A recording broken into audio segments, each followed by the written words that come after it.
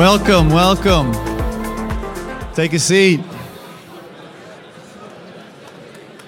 So I did some hosting earlier in the week, and I feel way less obligation to be, to any degree, motivating or hyping for this crowd and this discussion tonight. But it doesn't mean I lack enthusiasm.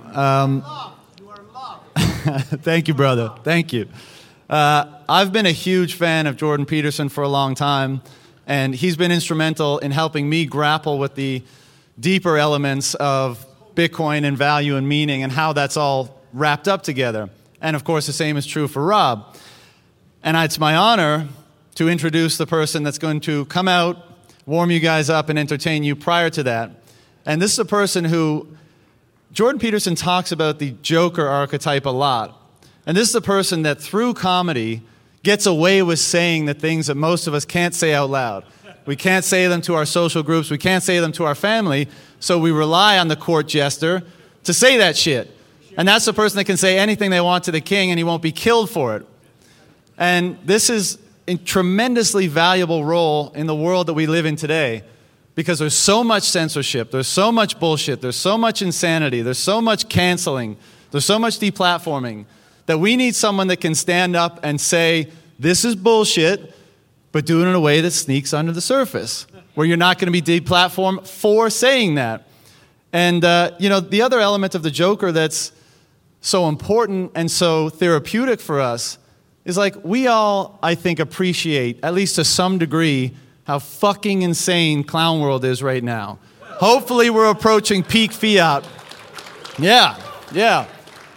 And it can be maddening, right? You doom scroll on Twitter, and you think you go have a shit, maybe you're there for 5 minutes, and then 45 minutes later you wake up and you're like, what the fuck just happened to me? And then you have a bad feeling because you're like, oh my God, the world is even worse than I thought. Look at all the crazy shit that's going on. And then you got to go back to normal life and justify whatever menial task you've been up to. And it sucks, right? And then we have these people that take that clown world and they make it comedic. They make a joke out of it. And that's therapeutic. That helps us. That helps us not fall victim to the depression and the anxiety and the hopelessness of all the clown world.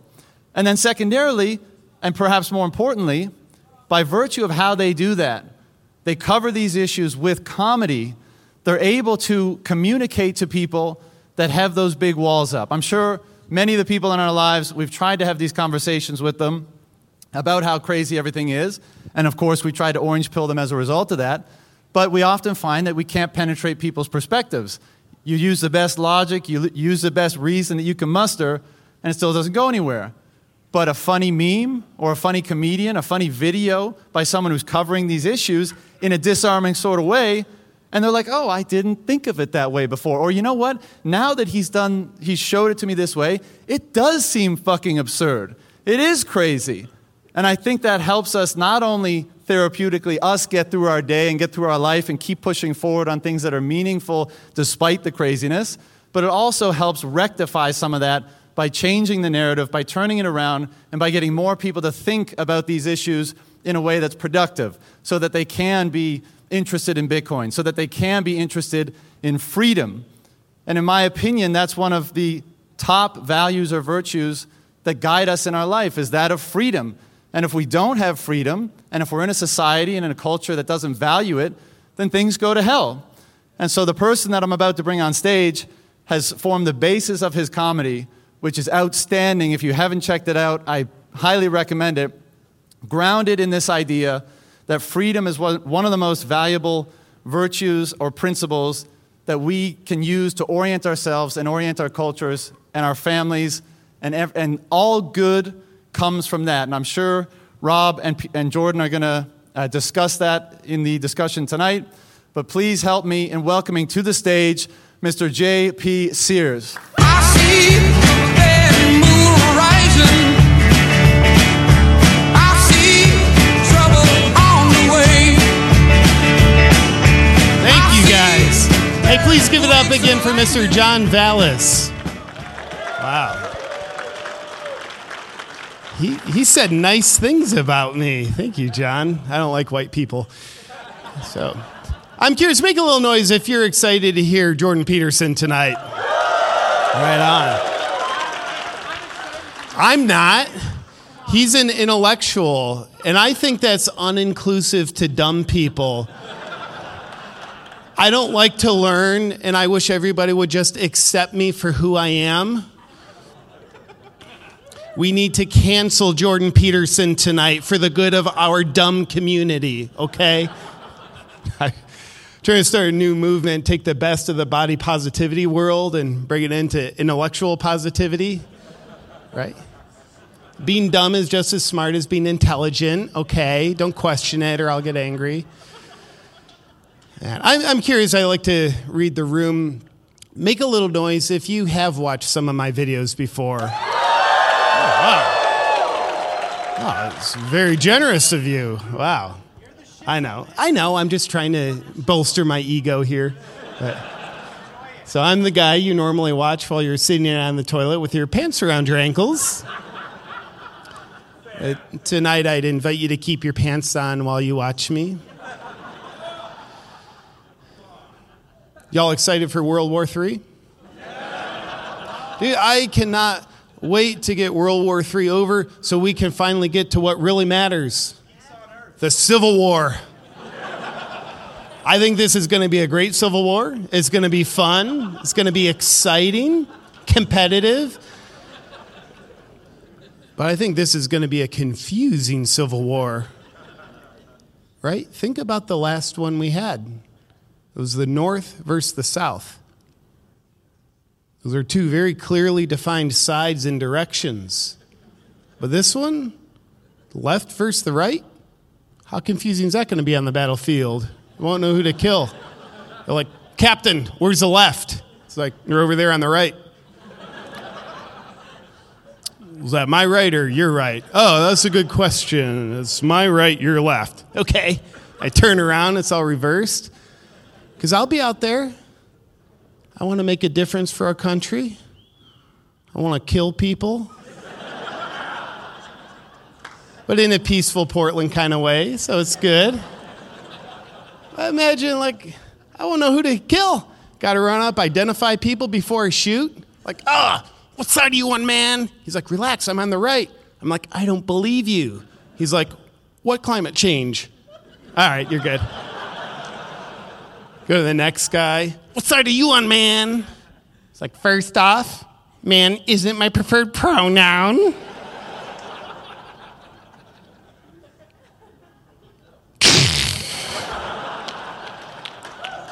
Thank you for the identification. He was on my team, too. I didn't need to know anything about his genitals. Like, why are you telling me about your crotch? I didn't ask. What the fuck is wrong with you? Have some decency. Felt violated by his narcissism. But here's the question. Civil War. What side are you going to be on? Left or the right? Now, I think there's only one correct answer. And I don't think it matters what your beliefs are, what your politics are. You could be a libertarian, a conservative, or a communist. Or I think there's only one correct answer. You want to be on the right. Because it's a war. Don't you want to be on the side with all the guns? That make a little bit of sense? One side has guns, the other side has pronouns. Your life, do what you want. One side has actual military training.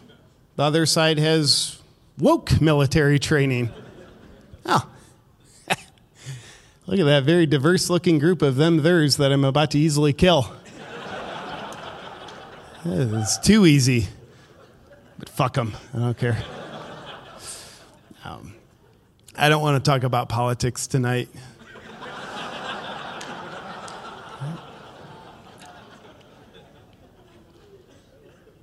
But before I don't talk about politics, I got some stuff to say. As we get going, just a little public service announcement. If you get offended by anything I say tonight, I just want you to know I apologize. I realize it's my fault how you make yourself feel based on how you interpret my words and filter them through your undealt with insecurities that cause you to victimize yourself which makes you feel significant because you're screaming as loud as victim, but you don't know how else to get your emotional needs met as you're blaming someone else for what you are doing to yourself. That's all on me, obviously. So accordingly, Mr. Breedlove has left note cards underneath each of your seats. So if you get your fragile feelings hurt tonight, feel free to fill them out and leave your feedback and send them off to who the fuck cares. Take a look and nothing will change. Yeah.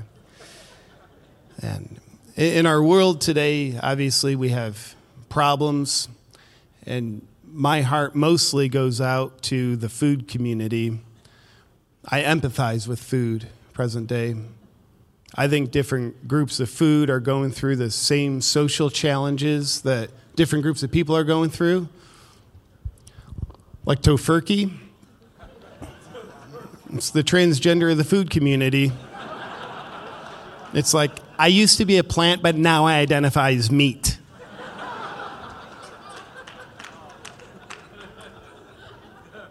Oh, there's no bathroom for me? Well, you can go fuck yourself. Relax, use any of them. And I think alcohol's the Joe Biden of the food world. Alcohol's also linked to impaired speech. And I think gluten is the Donald Trump of the food world. A lot of people say they're intolerant.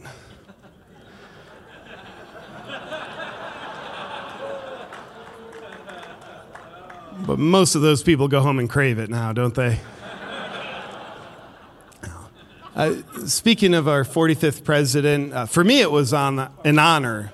A couple months ago, I got an invitation to perform for President Trump at a private fundraiser. I thought, well, this is amazing. But here's the deal. I usually don't get nervous before I go on stage. I got nervous for this. The way I was looking at it, like, wow, I'm performing for President Trump? There's a lot riding on this. If it goes well, you never know. It could be Trump Sears in 2024. Let's see what happens. So the run of show is going to be President Trump speaks for an hour, and then I go on stage immediately following him. President Trump's opening for me? Okay. Performance was absolutely horrible. But the exciting part was before it, I had a chance to meet him briefly, get a picture. So there I was. I had to wear a tuxedo. I was in this line of people to get a picture. Secret Service everywhere. Beautiful wife's with me in this ball gown dress. Then it was our turn. The Secret Service ushered us behind this curtain. And there's President Trump. I went right up to him and said, Mr. President, thank you for everything you've done for our country. And my wife said, hi.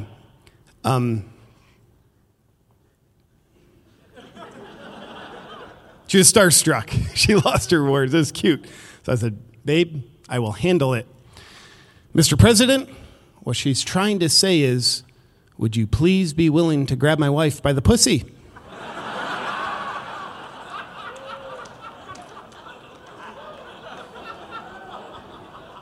And he said, young man, thank you for being a true patriot. Yes, I will.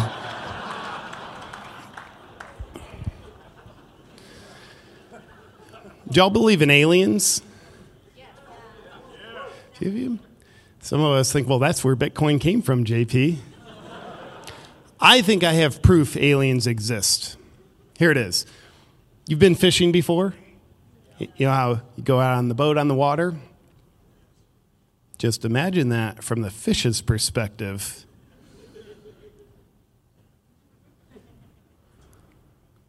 What the fuck is that? Is that an unidentified floating object? I've never seen anything like this before. Then one of them gets abducted. They do their thing with them, but these are catch and release aliens. After they let him go, he swims up to his friends. He's like, just listen. So I was abducted by these beings, taken on board their spacecraft. I've never seen anything like them before. They don't look anything like us. They had eyes, but they were different. The only way I could describe them, and I want to say, and I don't know what this means, but I just want to say they look like bearded drunken rednecks, whatever that means. They didn't have flippers. They had these phalange things. One of them stuck them down my throat, pulled out something metal. It felt violating. Then he took a fucking selfie with me.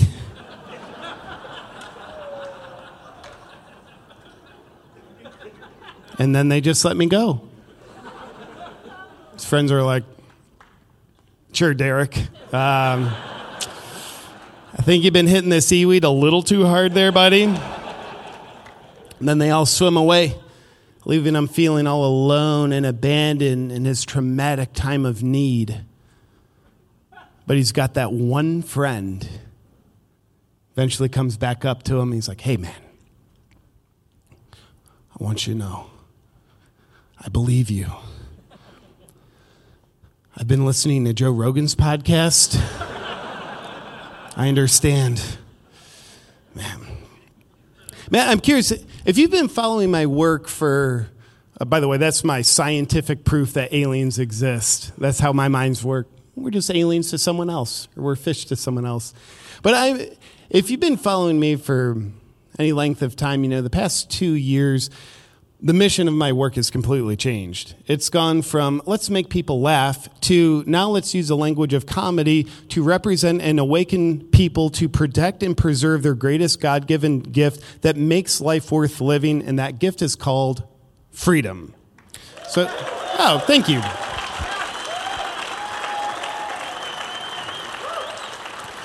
It's very kind of you guys. And, you know, I just want you to know, along the way, every drop of support you've sent my way, whether it's watching a video or buying a piece of my merch or sharing this experience with me tonight, every drop of support, I want you to know, I see it, I feel it, and it fuels me. And more importantly, I want you to know I recognize that more than supporting me, which it does, you're supporting something far greater than me, far greater than all of us. You're supporting the mission of freedom. So I just want to say thank you guys for that.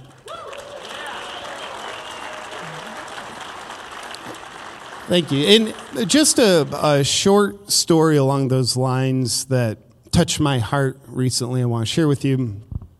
A few weeks ago, I was at a tour stop doing shows for the weekend, and my wife and little boy went with me. As the weekend was over, we flew back to Austin where we live. And I was holding my son the whole flight. So when we got off the plane, you know, I had to use the restroom. So I go in, do my thing. I come out, and my wife's standing there holding a white envelope. I said, what's that envelope from? She said, yeah. As soon as you went in the restroom, this sweet old lady came walking off the plane and said, Mrs. Sears, please tell JP thank you for doing what he's doing. I see how he uses his platform to speak up for freedom. I see he's brave. He's making a difference. Please tell him I appreciate him and I love him. And I've always wanted to support him, but I haven't known how. So please give him this. I looked inside the envelope. $70 cash. I said to my wife, what a cheap bitch. I put so much effort into my work. This covers none of my costs. She wasn't even wearing any of my merch. The nerve of this lady wasting my time for $70. Did y'all bring your white envelopes tonight? Last year, I want to share this. My wife and I adopted a new dog. Now, thank you. Fucking creepy guy over there. But what that experience taught me is when people adopt a puppy, it brings out the absolute worst in us. But we never see it when it's us. We just think we're happy, like, oh, we're getting a dog, giving a new home. This is great. No. It's kind of like if you've ever had a friend who's in an abusive relationship. Maybe you try to help her out, but she's just in denial. She's like, no. He really loves me. I'm going to stay with him. No, that's a situation your dog's in with you. Think about it. It starts off, you take him from his mother, his brothers, and his sisters. That's his family, and that's called kidnapping. And then you hold him as your hostage for the rest of his life. You do some messed up stuff along the way. Like you try to erase all his natural instincts out of his mind to get him to conform to your commands, like you're some kind of cult leader. The fact that you control his food supply makes him more susceptible to your brainwashing techniques. Keep your hostage naked his whole life. You bang your spouse while he's in the bed watching you. Like a creepy sex cult. Might get your dog fixed. That's genital mutilation. Some people breed their dogs. That's sex trafficking. And the only contact you give them with the outside world is under your close supervision while you've got a leash tied around his neck. People are like, well, yeah, JP, he'd try to run away if I didn't. Mm-hmm. Oh, you mean he tried to escape? Probably. And then towards the end of his life, you do what was illegal for you to do once Grandma crossed a certain line. So when you add it up, you commit a lot of felonies when you adopt a dog. But meanwhile, your hostage loves you with all his heart, thinks you're the greatest person in the world, and he even tries to protect you, the captor, from any harm. Stockholm Syndrome's a hell of a thing, isn't it? Yeah, JP, dogs are fucking dumb for falling for that. But we should listen to Fauci, right? I think he's trying to protect us. No, don't applaud. I'm kidding, because it's the same. But if you felt like a twinge of anger when I said that, then you know who you are in this analogy. Time for a walk.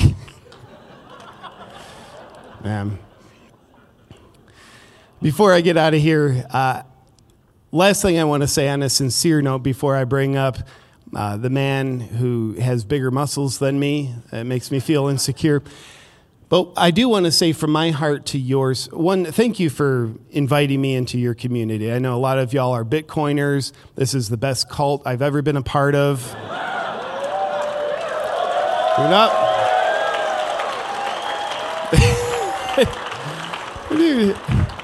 Dude, y'all are sociopaths. Y'all know that? You just own it. It's great, but you're sociopaths.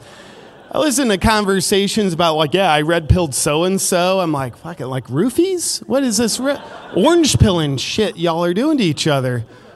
What kind of Bill Cosby crypto are y'all into?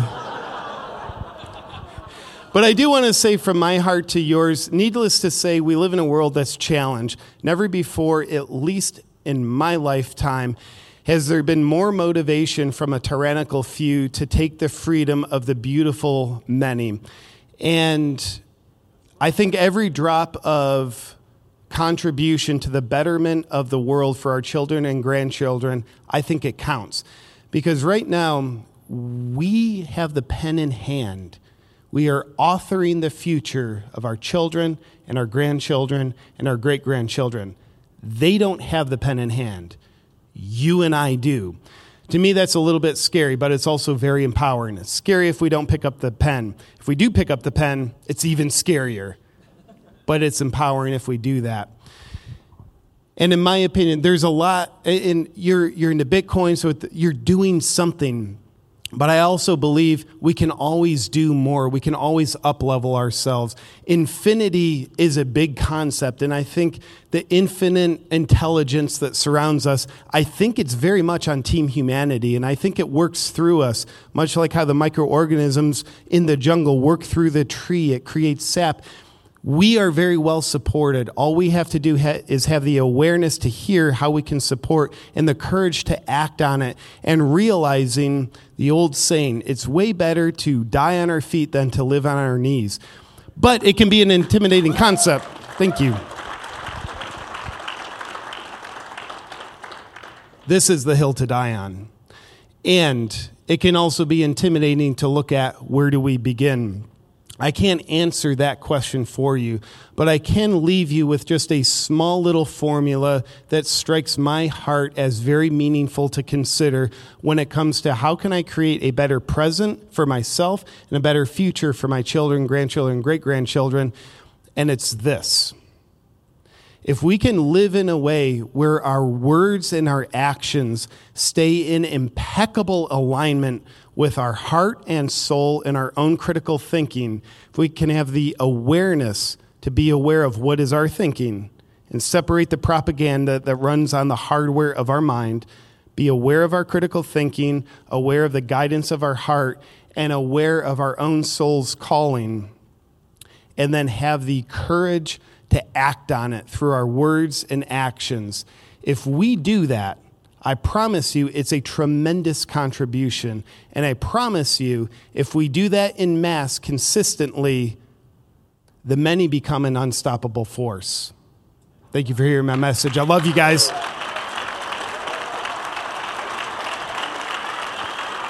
Thank you. These guys are standing for me. You guys aren't. What the fuck is wrong with you? Thank you. No. Sit down, y'all are. Thank you, guys. You're so kind. Yeah. Thank you. I love y'all. Well, it is my honor to bring up the man. You know him. You love him. He's going to be leading a beautiful conversation with Dr. Jordan Peterson. His traps are way thicker than mine. He is a brilliant mind. It's my honor to introduce Mr. Robert Breedlove, ladies and gentlemen.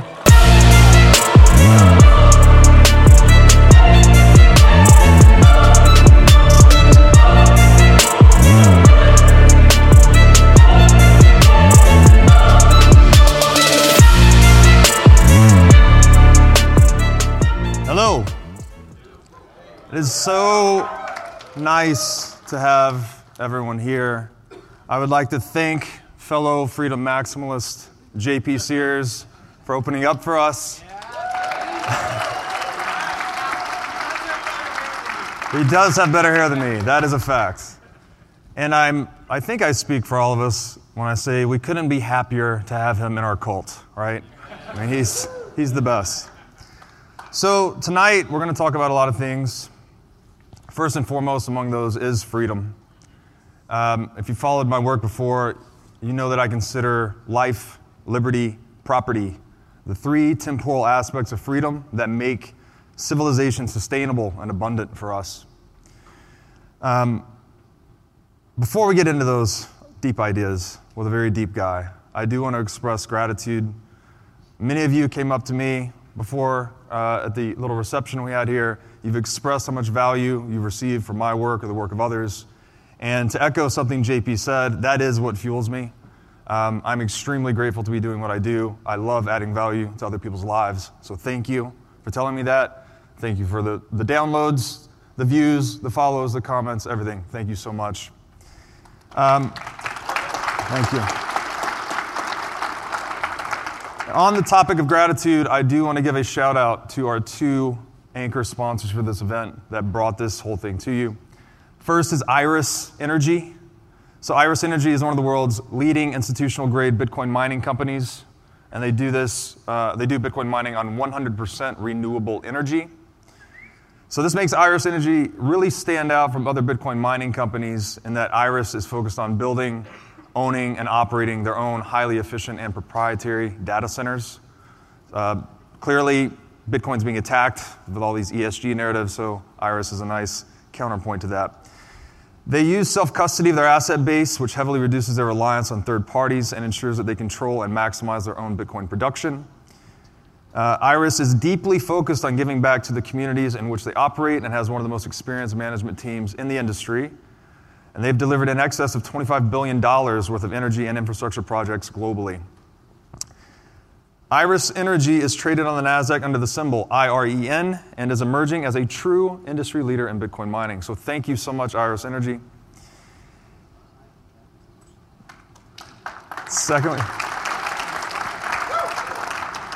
Second sponsor, Off the Chain Capital, which is one of the best performing, I know this might be a dirty word, but a blockchain fund.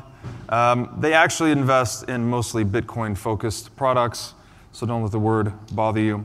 They are the number one performing blockchain fund over the past 5 years, number one performing hedge fund out of almost 6,000 in the past 5 years. Very impressive.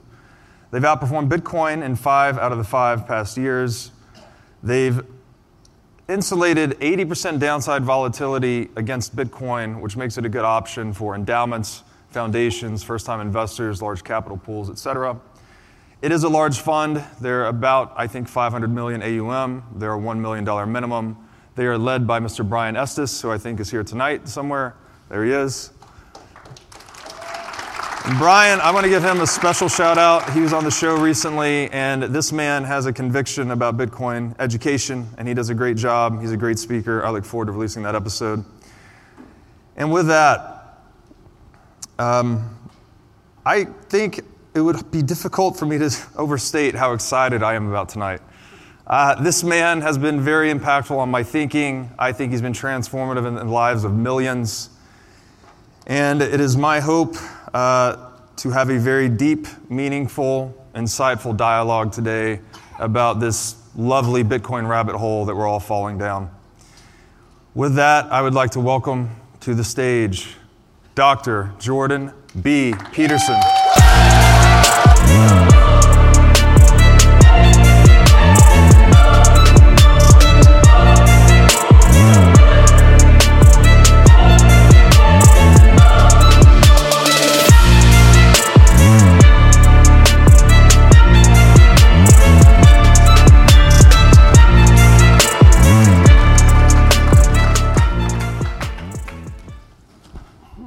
If I've had talk show music before. I've waited a long time to say this, but Dr. Peterson, welcome to the show. Thanks for the invitation. I'm pleased to be here.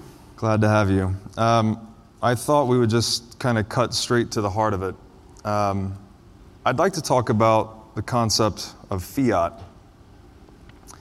And we hear a lot about fiat currency in the Bitcoin circles. But I think the original fiat, as I understand it, and I'd love for you to correct me where I'm wrong, is this concept of fiat lux, when God said, let there be light, right? There's the original decree that started all things. And it's my perception that all human acts of fiat are basically attempts of man to play God, right? We're trying to impose, someone speaking fiat to another is trying to impose his opinion on someone else. And it seems to be an interruption to that dialogic process that engages us in truth discovery and meaning and whatnot. So, and we tweeted a little bit about this back and forth. I think I tweeted out, volition is the only sustainable binding to socioeconomic systems, which that sounds complicated. Basically means we need to, all interactions need to be voluntary on both sides. Otherwise, optimally. Otherwise, it breaks down. Yeah, that's a good goal. Yeah, and your response, you mentioned this, as John Piaget demonstrated, by the way, it's also why psychopathy is, to put it mildly, a suboptimal strategy. So I would love for you to expand upon that. I've barely read a little bit of Piaget, thanks to you, but I'd love to hear your perspective on fiat and the necessity of mutual voluntary exchange in human relations. Piaget did a lot of, so Jean Piaget is often known as a developmental psychologist, and developmental psychologists study the development of children. He didn't term himself a developmental psychologist. He regarded himself as a genetic epistemologist. And epistemology is the study of systems of knowledge, and perhaps an investigation into what makes a system of knowledge valid. How do you know what does it mean for knowledge to be valid, let's say, and how do you know that it's valid? And how do you distinguish between a system of knowledge that's valid and one that's invalid? And so that's epistemology, the study of knowledge structures. And genetic meant not genes, but beginning, as in Genesis. Now, Piaget was actually interested in bridging the gap between science and religion, by the way. That was his fundamental motivation. I'm just telling you that to put this all in a broader context.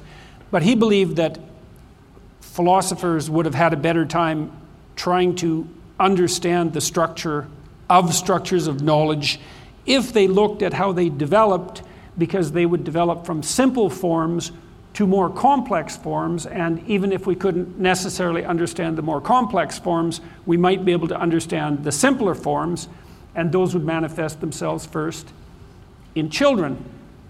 So that's Piaget's take on the world.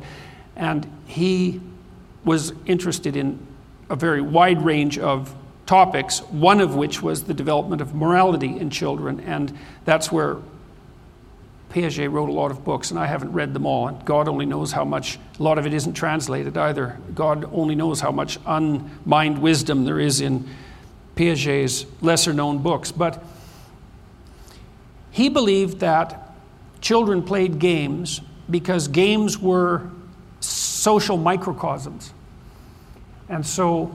And he believed that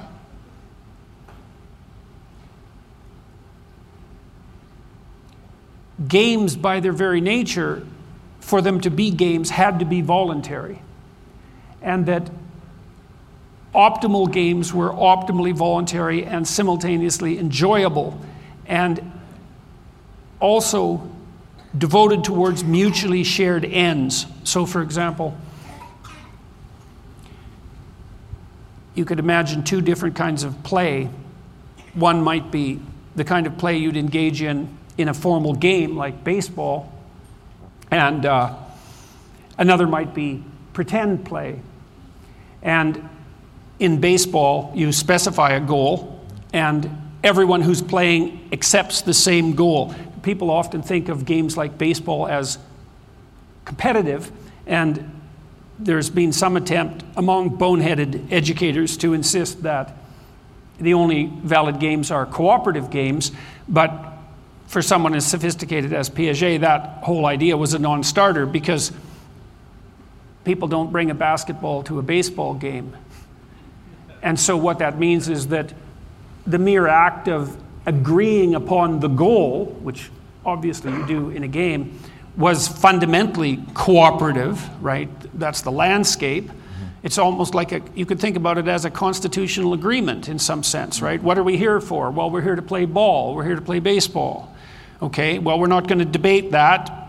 That's the cooperation. Well, now we can undertake the next goal, which would be perhaps the development of our athletic prowess, or perhaps victory in this particular game. It's not so obvious exactly what the goal is, but there's different levels, and that has to be played voluntarily. Right. And it's the same with games of pretend play.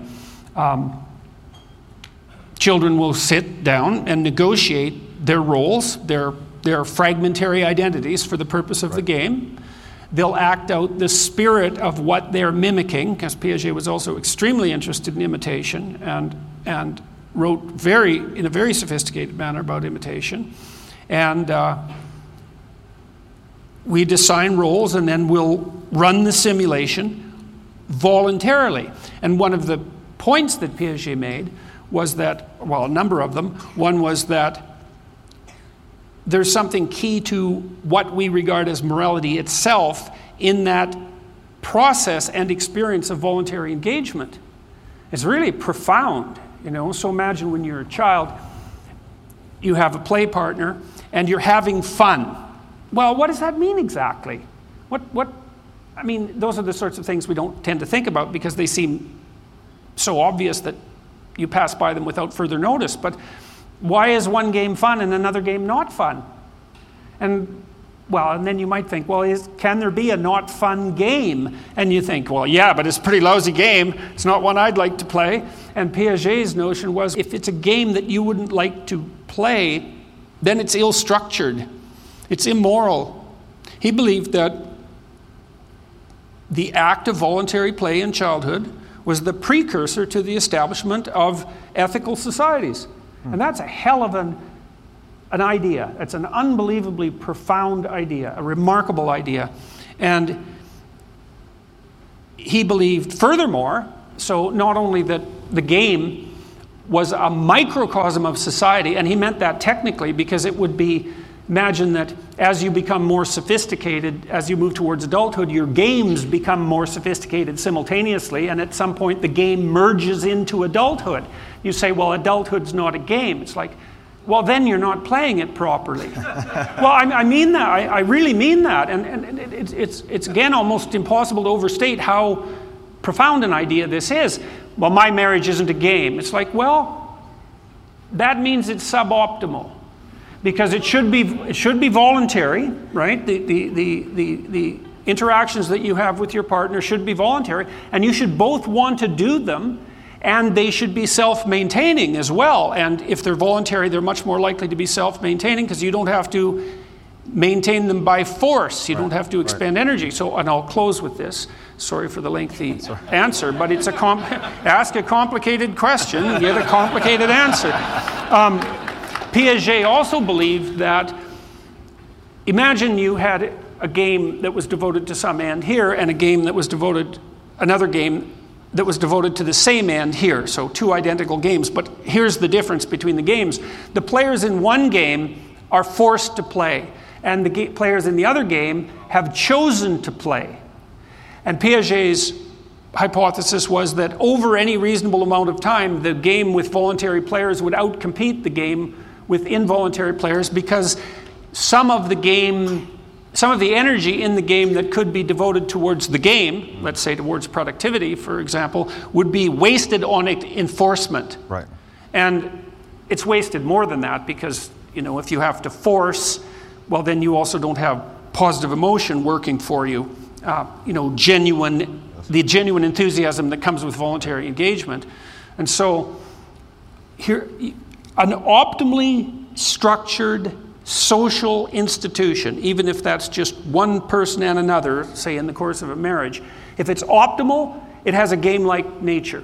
And it's voluntary, it's based on voluntary association, and it maintains itself without external compulsion, and it has that playful spirit if it's done properly. And that's a good principle for analyzing your relationship with yourself, your relationship with the topics that you consider, your relationship with your family members, your relationship with your friends, and also the structure of broader social structures. To the degree they deviate from desirable voluntary game, they deviate from ethical optimality. And that's all tangled up in Piaget, and much more as well, but that's a good start. And that's a great start. Yeah, it's something, man. Yeah. So, a couple of things I'd love to pick up on there because I've followed your work on this. So one, just be the comment that morality emerges from play, which I think was also Piagetian. And what you described there was the equilibrated structure versus the equilibrated structure. Right. Yeah. Voluntary versus involuntary. And that the voluntary game actually economically outcompetes the involuntary game because it has to spend resources on enforcement, turf protection, things like this. Yeah. Whereas the voluntary and it also doesn't optimize motivation. Piaget didn't talk about that specifically because he didn't, that I know of, because he didn't know the necessary psychophysiology or psychopharmacology. But, well, first of all, we know now, for example, that if you take on a challenge voluntarily, you have a very different psychophysiological response than you do if that challenge is imposed on you involuntarily. Yes, exactly. Completely different psychophysiological systems are activated. So if it's voluntary, the systems that are activated are much more likely to be associated with positive emotion and are much less psychophysiologically demanding. So you'll experience the involuntary challenge as a stressor. And the problem with that, say, well, what's the problem with being stressed? And the answer to that is, well, you're more likely to die if you're stressed. I mean, stress, you have finite resources, and you burn up more of those resources if you manifest a stress response. So it's not nothing. It's extremely important. So you may know where I'm going with this next, given the namesake of the show and whatnot, but the fiat currency central banking complex is by definition imposed by fiat. It is involuntary, technically, in terms of the rules of the game are changed all the time, right? We don't know how many US dollars are in existence. We don't know the criteria for deciding. We don't know the shareholders of the central bank. We don't know the inflation rate. We don't know where the money is. It's a black box, as I was describing to you earlier. Would that have some impact on us psychologically, playing this game where the rules are changing all the time? And as a secondary question to that, is there any justifiable use case for fiat in human relations? Well, kids don't like games that have rules that change. You know, that's the equivalent of a constitutional crisis, essentially. Like if you're arguing about the rules of football, you're not playing football. I suppose you're engaged in politics, and so that's not fun. And especially in the earlier stages of child development, this is something Piaget pointed out too, children tend to regard rules as unshakable moral axioms, and as anybody who breaks the rules as a heretic and a danger. Later, children can start to understand, some children become sophisticated enough as adults to understand that people are not only those who abide by rules, but those who formulate rules. But that requires a fairly sophisticated level of psychological development. But mostly, we don't like changing rules. You know, I mean, you can have pretty harsh parents, and as long as they're predictable, you can do just fine, but it has to be predictable. But if you have the sort of parents who are changing the rules nonstop, it's like, well, you can't derive any certainty from your surroundings. And you might say, so what? It's like, well, no. Your response to uncertainty, your response to involuntary uncertainty is a stress response. And that ages you and hurts you. And if there's enough uncertainty, it depends on you to some degree, because some people can handle more uncertainty than others, all things considered. But generally speaking, we don't like uncertainty at all. I mean, that's why, for example, all of you are sitting facing forward in your chairs. And if one of you was sitting in this auditorium with their chair reversed, looking at the other direction, there'd be a space around that person. And that's because you want all the primates you don't know to do exactly what they're expected to do when you walk into a room full of strangers. And if they don't, if they evince any behavior that's outside of the domains of civilized predictability, everyone becomes extremely uneasy, very, very rapidly. So we want certainty. We want predictability. And so if the rules of the game change on us, well, we can't get a purchase on things, so to speak. So in the fiat currency complex, not only do we have a less economic model where it has to expend energy on enforcement and protecting its turf that doesn't exist in the voluntary game of Bitcoin, but we also have a system that's driving people crazy, right? You can't even preserve your wealth across time in fiat currency. You don't have property rights. So in that world where you cannot store the fruit of your labor across time, how can you establish a relationship that's predictable with the world and get ahead? It just seems like a system that is designed to break down, sort of axiomatically deduced as we're doing here, but also historically, they all fail. And with that failure comes the disintegration of civilization. Mises wrote about the Austrian business cycle theory, which I know you've talked about. I would expand that out to a civilizational cycle theory. We've had the boom and bust of civilization based on the corruption of money. So is it ever justified? Because this seems, and we'll get into truth. Well, I think it's suboptimal. Ever is a large term, right? I mean, people suggested, for example, that the COVID epidemic was of sufficient potential magnitude to justify policies that essentially relied on force. Because, let's be clear about this. Mandate's a point of the gun, fundamentally. Because, and you say, well, no, not really. Yes, really. Because not immediately, right? There's steps in between you and the gun, but that's still what's at the basis of it. And I would say, I think this is a good rule of thumb, and I think it's worth applying to all of your affairs. If you have to enforce with force, with compulsion, that's the sign of a suboptimal strategy, at minimum. Right. Now, is that ever necessary?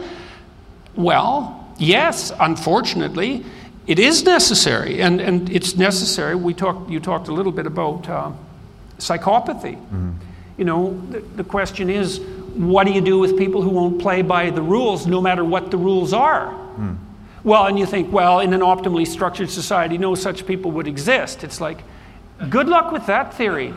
Well, lots of people believe that. The Rousseauian types, and they're usually social utopians. This is why the communists regarded criminals they weren't enemies of the state, because they were criminals because they were victims of a corrupt system. And if the system had been optimally structured, there wouldn't be any criminals. Mm-hmm. And so you could hardly blame the poor criminals. You could certainly blame the political prisoners, by the way, under that system. But you had to actually feel sorry for the criminals. Mm-hmm. It's like, you're a fool if you feel sorry for people who are truly criminal, because they sure bloody well don't feel sorry for you. And you might think, well, there's no people like that. It's like, that means you haven't met one. That's all it means. So there's in every society, there's a small proportion of people who will use deceit, compulsion, extortion to gain their ends. Right. And so in response to that, but in a non-responsive situation, it seems difficult to justify, at least. Well, as I said, it's at least suboptimal, yes, right? I okay. mean, if this theory is correct, or if this theoretical approach is correct, and I think there's all sorts of markers of its suboptimality. Mm-hmm. One would be, you don't want to play with someone who is forcing their game on you. Right. That's not trivial, because you think, well, why use the phraseology of game and play? Well, play actually turns out to be something of far more significance than we might think. Mm-hmm. You know, it seems likely that when you go to a movie, you're playing. That's a form of pretend play. It's a form of imaginative play. Whenever you're doing anything you really want to be doing, you're playing. Mm-hmm. And so the notion that optimally structured systems operate under the necessity of fostering voluntary play, that's a hell of a good idea. Right. And one of the things I really like about that idea too, this is really cool. So I've been beating the drum, I suppose, to some degree, making the case that there's an unholy alliance, you might say, between postmodern theorists and neo-Marxists. And the neo-Marxist types, let's start with the Marxists, we'll get to the neo-Marxists momentarily. The Marxists have a particular view of history.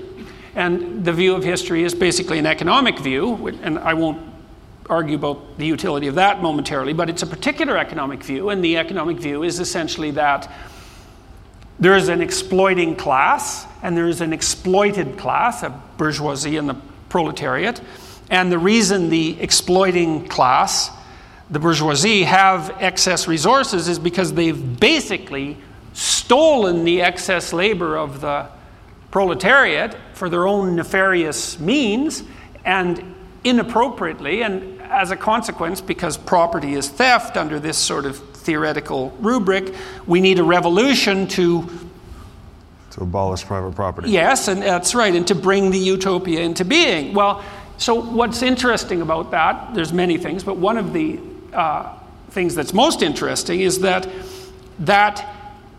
theory is basically predicated on the idea that the relations between people are governed by force, by power, right? By compulsion.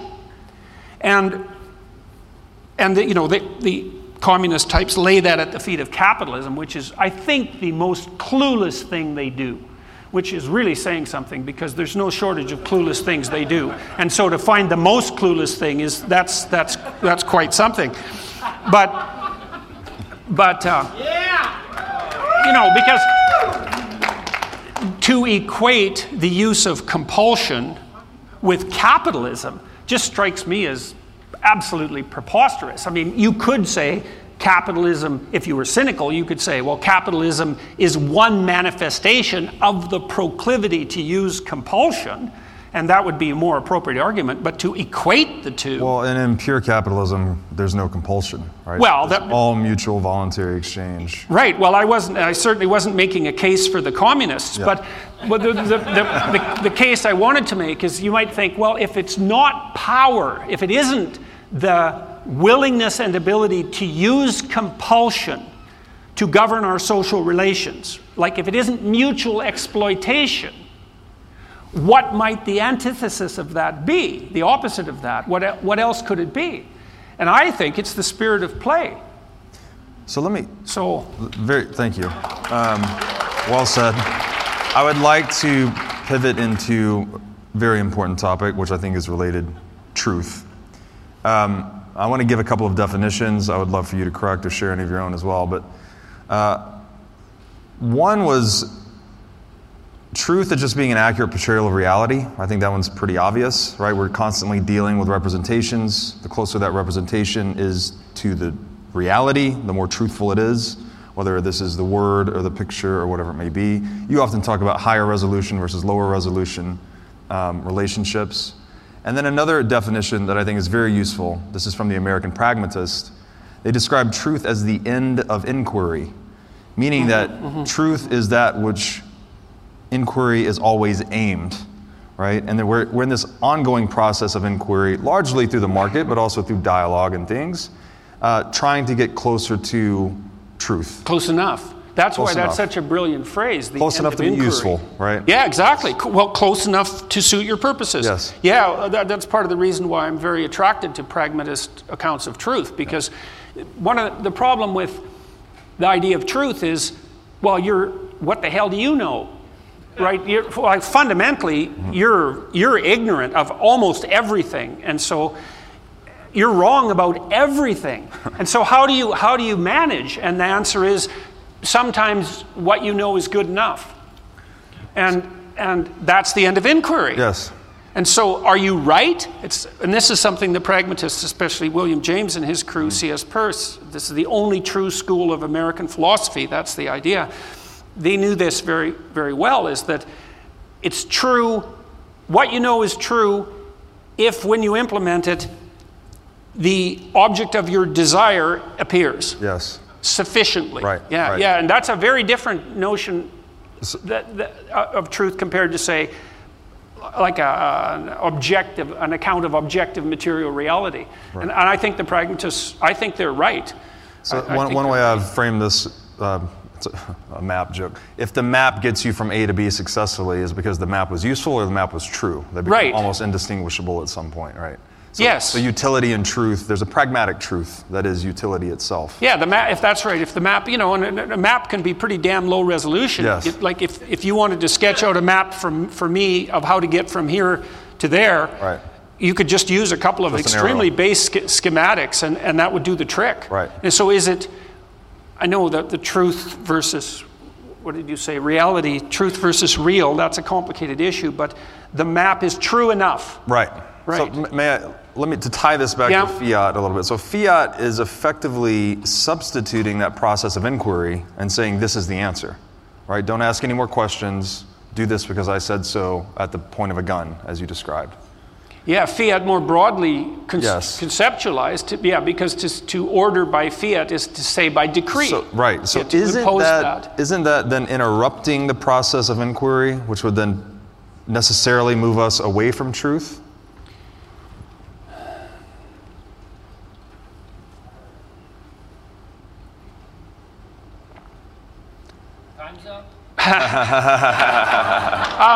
I think sometimes that's the case. Yeah. I think that would be the case when you're actually not satisfied by the consequence of the decree by fiat. Right? You're forced to be satisfied by it. Aren't you always dissatisfied by the decree by fiat? Otherwise, the decree No, wouldn't be necessary. sometimes people tell you the way things are and they're right. Now, not very often, but if you provide me with a map, for example, you say, well, this is the map of the territory, and if you follow this map, you'll get to the wall, and then I go find out that I get to the wall. It's so you could force someone to use something that's useful, basically. You can, yeah. Generally, you don't have to force someone to use something that's useful, because you might also point out then that if you have to use force, generally speaking, that means that it's not useful enough. Right. Because if it was useful enough, people would just do it. So fair enough. Because the problem with the way that you formulated the question was that it's not easy, given that formulation, to distinguish fiat from knowledge, from a priori knowledge. So if I have some knowledge and I share it with you, they could be the same. Yes, definitely, right. Okay. and hopefully would be a lot. Right. And I don't think it's reasonable to always assume that truth is only found in inquiry, because you do have this problem, which is, well, sometimes inquiry ends because it's good enough. And then, you think, well, then it's on to the next inquiry. Fair enough, but it still brought that to a halt. Yeah, I guess I view markets as maybe like the yin to the yang of state, and that they're ongoing processes of inquiry. Like, what's the best way to satisfy human wants? Faster, better, cheaper. Yeah, we have this state model over here, legislation by fiat currency, trying to impose certain knowledge structures. Yeah, I understand there may be a necessary balance there, but we seem very weighted now towards this yang model of like, do this because I said so, use this money because I said so, call me this pronoun because I said so. Like, yeah, well, Piaget did identify the spirit of truth with the process of inquiry. So there's an analog there. So his book on the development of morality in children, there's Play, Dreams, and Imitations in Childhood. Play, Dreams, and Imitation in Childhood, I think, is the name of the book, and another one called The Development of Morality in Children. And those are the ones I would particularly recommend, given your interest in this particular topic. But certainly, that process of inquiry is the process by which truth is generated. So that's more relevant to your question. It's the process by which truth is generated. So part of the reason, here's a way of thinking about that. I think it goes down the right rabbit hole. Why do you have the right to free speech? And so you see a lot of conservatives now, they're trying to pull the wool over the radical leftists' eyes by saying, well, you guys are all hepped up on diversity. How about viewpoint diversity? And I don't really like that formulation, because it makes the freedom of speech, the idea of freedom of speech, subordinate to the idea of diversity, which is a really, really bad idea. In any case, why do you have the right to free speech? Well, you might say, so you can say whatever damn thing comes into your head. It's part of the right to pursue life, liberty, and happiness. It's in some sense, it's even an allowance for your own personal hedonism. And so it's a freedom in a personal sense. You're free to speak as you see fit. But I don't think that's actually why freedom of speech is the cornerstone of a civilization. I think the reason it's the cornerstone of a civilization, and necessarily so, this is associated with your idea of markets, is that you have the right to free speech, so you have the opportunity to pursue truth. And if we...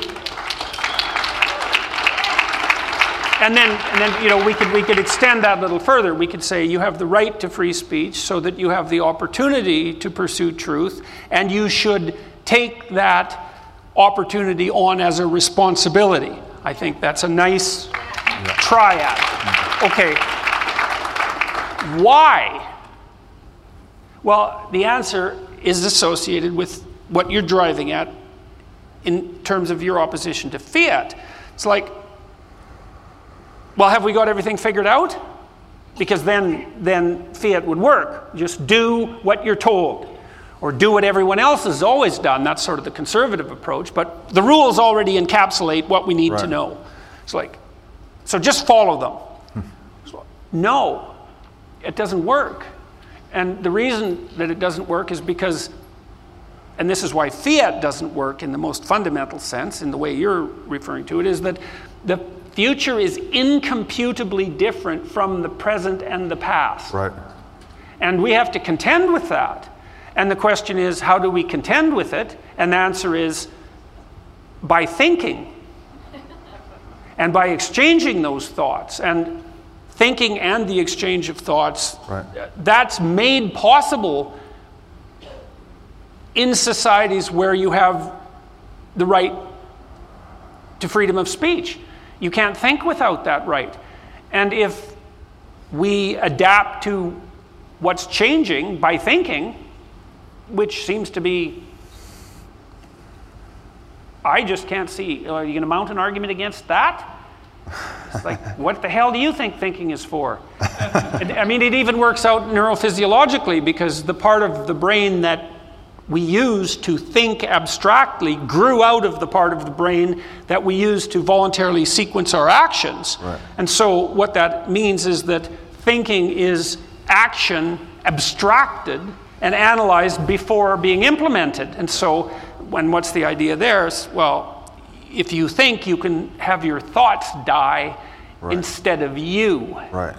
And so you have free speech so that everyone can think, and that doesn't mean everyone's right, but the free speech is also a social phenomena, because each of us can maybe think a little bit, and now and then we have an idea that, isn't fatal, and maybe if we can think and talk to each other freely, which is also thinking, then we can winnow out the ideas that we actually need to keep moving forward, and we can get rid of the bad ideas, and we don't have to die. Right.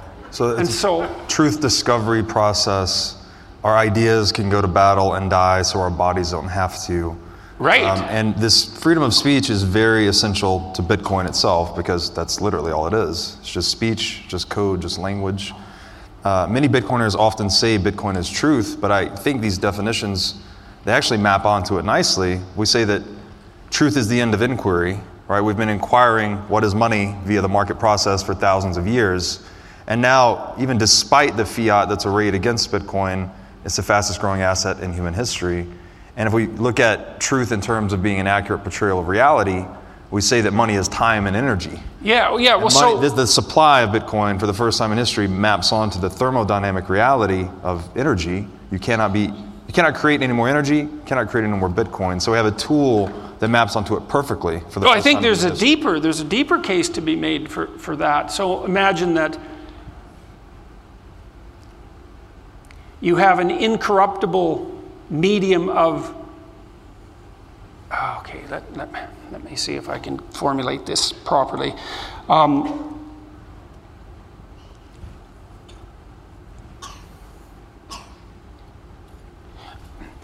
In principle, to the degree that the market, market is a computational device. Mm-hmm. Distributed Okay, computation. so what we're thinking here is the way we think is socially. We have to do it on a large scale because, well, we're too stupid individually. What do we know?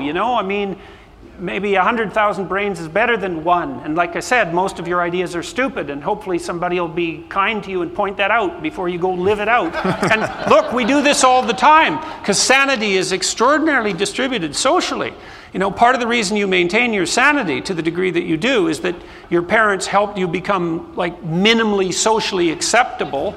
And so other people can stand having you around some of the time.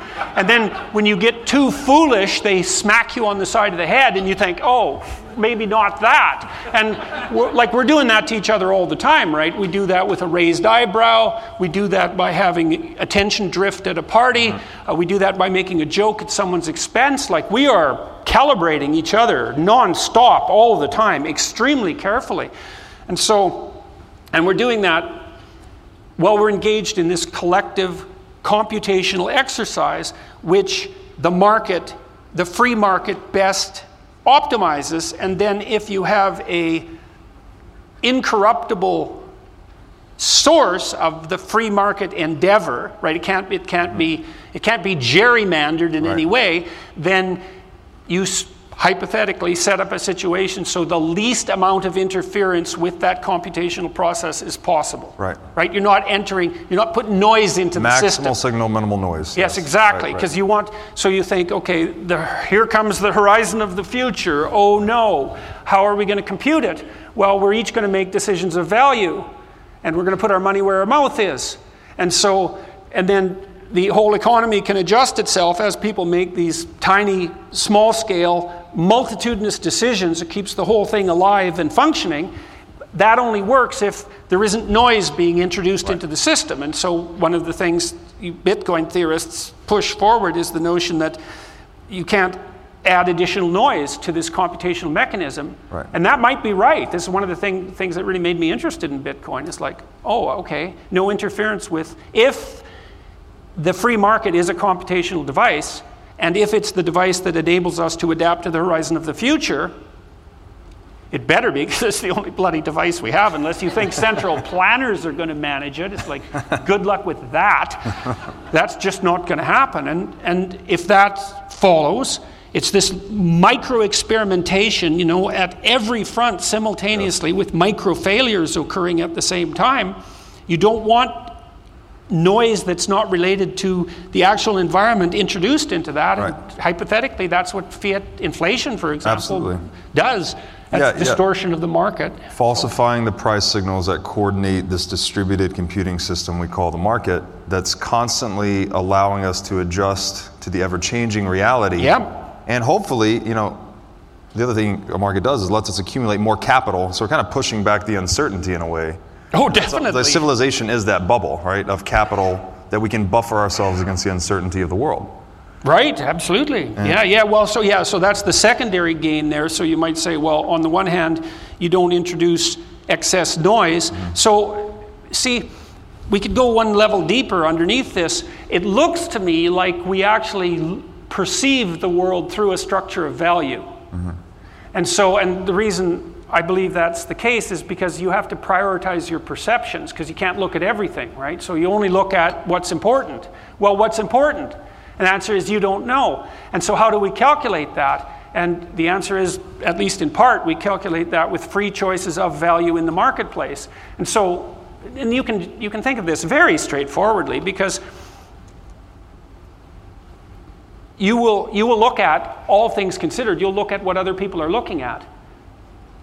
Right? And so the market actually shows you what's of value. Right. And you should pay attention to it, because if a bunch of other people think it's valuable, that might well be valuable.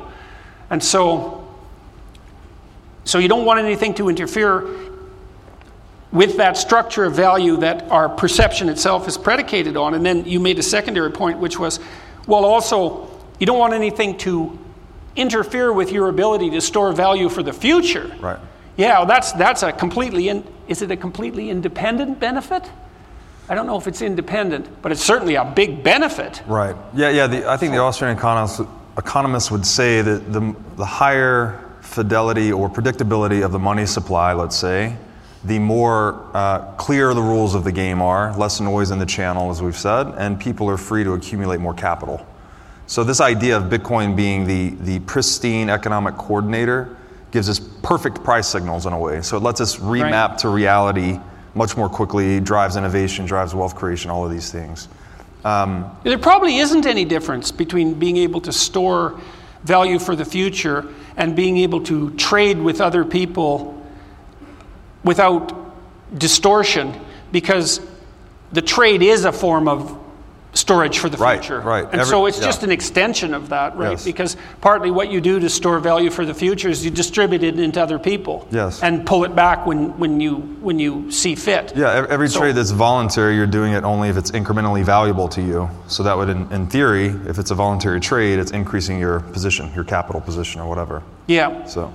Yeah, and if it's trustworthy, then you can rely on it. One of the things that's really awful about inflation, as far as I can tell, imagine yourself back in Germany at the end of World War I, and you're one of those ants, not the grasshopper, and you've saved and scrimped, and you've foregone gratification, you've built up your storehouse of value for your pension, maybe you've taken care of your family. You did that through sacrifice. Right, because other people are out there fiddling away and drinking beer, and not you, man. You're nose to the grindstone, and you put aside your store of value, and then poof, hyperinflation. Yep. It's like, weren't you stupid? Yeah. Because you could have been out there fiddling and drinking, and instead you were scrimping and saving, and now you got nothing. Right. And at least those other people have what's left of their memory. And And the thing that's so catastrophic about that possibly is that that's actually a betrayal of precisely that which you least want to betray. Because you want to encourage people to have some faith in the future and make decisions that make the delay of gratification morally laudable and intelligent. And then, well, inflation it hurts those people the most. You're penalizing prudence? Absolutely, because people with debt, it's like, yeah, man, right. Bring on the inflation. Yeah. It's the people who were careful. Right. And then if you think those are conscientious people, let's say, and there's an excellent literature looking at what makes people productive. Mm-hmm. And there are two cardinal dimensions of human variability that make people productive. One is general cognitive ability. That's often known as intelligence and formally measured as IQ. And part of the reason that makes people more productive is because they're faster, and more or less by definition, if one person does something and another person does it, the person who does it faster, if it's valuable, is doing it better. And general cognitive ability seems to be, in no small part, an index of something processing speed, right? And conscientiousness and trait conscientiousness, and that's dutifulness. It's a conservative virtue, by which I mean people who are high in trait conscientiousness tend to have conservative political leanings, by the way. And those are the people you punish like mad with inflation, because they're the pillars of your society. If you can define your society in some sense as a storehouse of deferred value, right, which is a good way of describing, like, what the hell good is a civilization if it doesn't do that, right? I mean, capital accumulation. Yeah, exactly. It has to allow you to accumulate what's necessary for security and thriving. So you want it to do that if you want a civilization. And then it's the conscientious people who strive to do that, and it's those you punish with inflation. Right. Inflation is decivilizing. Yes. Agreed with that completely. Yes, that seems multidimensionally accurate. Hey guys, I hope you're enjoying this special episode of the What is Money Show with Jordan Peterson. I wanted to take a quick time out to give some gratitude to the people that helped make this event possible. As you probably know, this is the first in-person What is Money episode we have ever done. We did this in front of a live studio audience of 700 people, and it simply would not have been possible without the help of some of these people I would like to mention to you now. The first sponsor I'd like to thank, who was responsible for helping bring this special episode of the What is Money Show to you today, is Off the Chain Capital. Off the Chain Capital is led by Brian Estes, who's become a good friend of mine. He is a huge proponent of Bitcoin education, in particular, the moral case for Bitcoin. And we have an episode coming out together soon that I think you'll really enjoy. Off the Chain Capital is one of the number one performing hedge funds in the world over the past 5 years. They invest in and around the crypto asset ecosystem. And as a value fund, they seek to outperform Bitcoin with less volatility. And they've been quite successful in that aim, given that they've outperformed Bitcoin in 5 out of the past 5 years.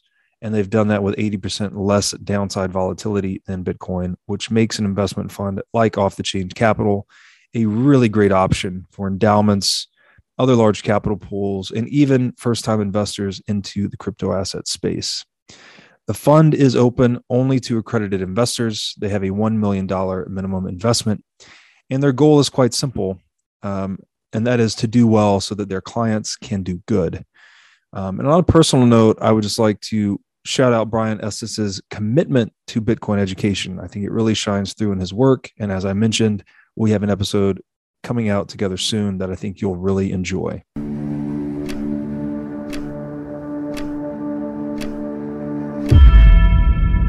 Money talks. How do we change the conversation? How do we balance the environment and human progress?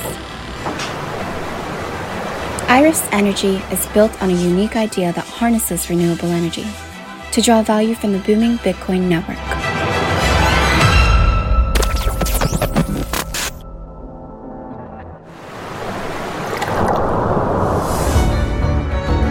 By building and owning real assets that mine green Bitcoin, we support local communities and develop sustainable energy infrastructure. Today, we secure Bitcoin, an emerging asset class and an increasingly valuable service to millions around the world. Tomorrow, we can power applications like AI, machine learning, and analytics. Technologies that will solve the puzzles and unlock new opportunities in areas like healthcare, engineering, and education. We build value without a cost to the planet. In a world where reducing our carbon footprint is not negotiable, Iris Energy is leaving green footprints everywhere we go.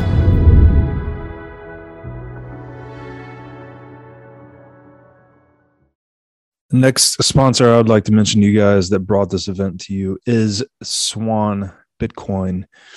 You know from listening to the show for a long time that our money is tragically broken. Fortunately, we have Bitcoin, though, which is a better money that helps us build a brighter future. But if you don't have a Bitcoin strategy, the feeling can be quite disorienting. And I think establishing a relationship with a trusted partner in this space to help you execute on a Bitcoin strategy is a really good idea. I've known the Swan Bitcoin team for years. They're all Bitcoiners. They are a mission-driven organization really focused on Bitcoin education, and they have deep expertise and respect within the Bitcoin space. This is the team you want on your side in developing and executing a Bitcoin strategy. Today, I think it would be most useful to highlight their private client services division, which was recently launched. It's an international enterprise, and it guides high net worth individuals and businesses around the world toward building and preserving wealth in Bitcoin. At swanprivate.com, you can learn how this concierge services works, and they can give you direct access to a dedicated Bitcoin advisor by phone, by message, or by email. Swan Private Team will also guide you in terms of establishing more complicated areas of Bitcoin, such as self-custody. Alternatively, you can also use their US regulated custodian, which has 45 billion AUM to store your Bitcoin. But they also provide self-custody options as well. So when you make your first purchase with Swan Private, you get $100 in free Bitcoin. Just tell them I sent you. An opportunity like this in Bitcoin to build and preserve legacy impacting wealth for your family and company, it's not likely to be seen again in our lifetimes. And if you go to swanprivate.com today, just mention my name again, Robert Breedlove, to your advisor, and you'll get $100 in free Bitcoin, and you'll get access to all that this concierge service provides. Again, that's swanprivate.com, and just mention my name. The next sponsor I want to talk to you about that helped bring this event to you today is Noah.com. They are the world's simplest Bitcoin wallet. And yes, this is Noah, as in Noah from the Great Flood myth. That's NOAH.com. And you all know the story. You know the story of the Great Flood and the heroic Noah, as it is rooted in almost every religion worldwide. It's a story of hope. It's a story of intelligent preparation. And it's a story of resilience in the face of disaster. And as we all know and feel today, history doesn't repeat, but it does rhyme. And clearly, we are at the threshold of a fiat-induced economic disaster today. This time, however, Bitcoin we consider to be our ark in the face of an onrushing flood of fiat currency and the commensurate inflation that is imposed upon all of us. Noah is quite simply a straightforward, simple Bitcoin app that refuses to leave anyone behind. Noah.com is Bitcoin for everyone. You can send Bitcoin to anyone in the world instantly. You can earn a high yield on your savings. You can live a full Bitcoin life with Noah's Bitcoin credit and debit cards, and you can earn rewards on virtually everything you do. So go to Noah.com today. Again, NOAH.com.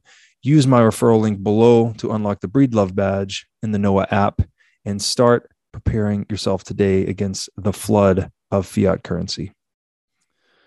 Next sponsor I would like to mention to you guys today is one of my favorite places to buy Bitcoin, and that is the exchange OKCoin. They are the fastest growing US-based exchange. They're serving over 190 countries globally, and they have a very easy onboarding experience and very low fees. And if you haven't tried them out yet, I would highly recommend it. The other thing I like about OKCoin is that they are a mission-driven organization, specifically focused on learning about and buying Bitcoin, making this process very easy, helping people go down the rabbit hole quickly, establishing an investment thesis on Bitcoin, and then starting to build a portfolio. Also, they're on the cutting edge from an innovation standpoint. They are one of the only exchanges to integrate Lightning. They've also been noted for contributing over $1 million to Bitcoin Core developers. And they're also doing incredible work to further the Bitcoin ecosystem more generally. You can even get completely free recurring buys through OKCoin if you're building your portfolio with a little bit of Bitcoin at a time. And as I like to say over at OKCoin, we are all making the future okay with Bitcoin. So to get started, go to okcoin.com/breedlove and get $50 in free Bitcoin just by signing up and making an initial deposit. Again, that's okcoin.com/breedlove for $50 in free Bitcoin just by signing up. The next sponsor I want to mention to you today that helped bring this episode to you is the Bitcoin Conference. We were actually at Bitcoin 2022 when we recorded this episode, and I'm super excited for next year's event, Bitcoin 2023. Bitcoin 2022 in Miami Beach was the largest Bitcoin event in history. I think it had around 35,000 people in total, and it made international headlines as Bitcoiners from every part of the world gathered for education, celebration, and hopefully one day, hyper Bitcoinization. Now you can lock in the lowest prices of the year for next year's event, Bitcoin 2023. You can get your general admission ticket for just $249 or your well pass for $4,999. And today, by using the promo code BREEDLOVE, BREEDLOVE, you can save $21 on a GA ticket and $210 on a well pass. This is a limited time offer, and ticket prices will start increasing very soon, and they keep increasing all the way up until the time of the event. So jump onto b.tc/conference and register for Bitcoin 2023 early bird rates today. Again, that's b.tc/conference, discount code BREEDLOVE. Next sponsor I would like to mention to you guys that brought this event to you today is Looking Glass Education. In our current economic environment of immense debt, high inflation, and a widening wealth inequality, it can at times feel impossible for wage earners to get ahead. And that's exactly what the team at Looking Glass noticed and decided to do something about. If you want to learn more about the global monetary system or simply need a resource to send your friends and family to, look no further than Looking Glass Education. They are a free, all-in-one educational platform built with the intention of empowering individuals to take control of their financial future. Looking Glass's focus is on building and showcasing timeless educational content that is easy to read and, very importantly, free of jargon. But even more importantly, they are striving to highlight the ingenuity and potential of Bitcoin and remove the veil of complexity that currently shrouds our monetary and economic systems today. For more information, you can find them on Twitter at LookingGlassEDU or check out their website at lookingglasseducation.com. And if you're not sure where to start with their coursework, just check out the free course titled Debt, Inflation, and the Bigger Picture. You guys know how passionate I am about education. I really hope you'll check out Looking Glass's content and let me know what you think. And I hope you find their content to be valuable. The last sponsor I'd like to give a shout out to is Trammell Venture Partners, also known as TVP, which is a venture capital firm based in Austin, Texas, led by Christopher Callicott and Matthew Snow. They have launched the industry's first institutional venture fund series focused exclusively on Bitcoin startups. And the fund is advised by several major Bitcoiners like myself, Mark Moss, Corey Clipston, and others. I'll link to TVP Fund information in the show notes along with the rest of the sponsorship information. And with that, let's get back to the Jordan Peterson interview. Thank you so much. If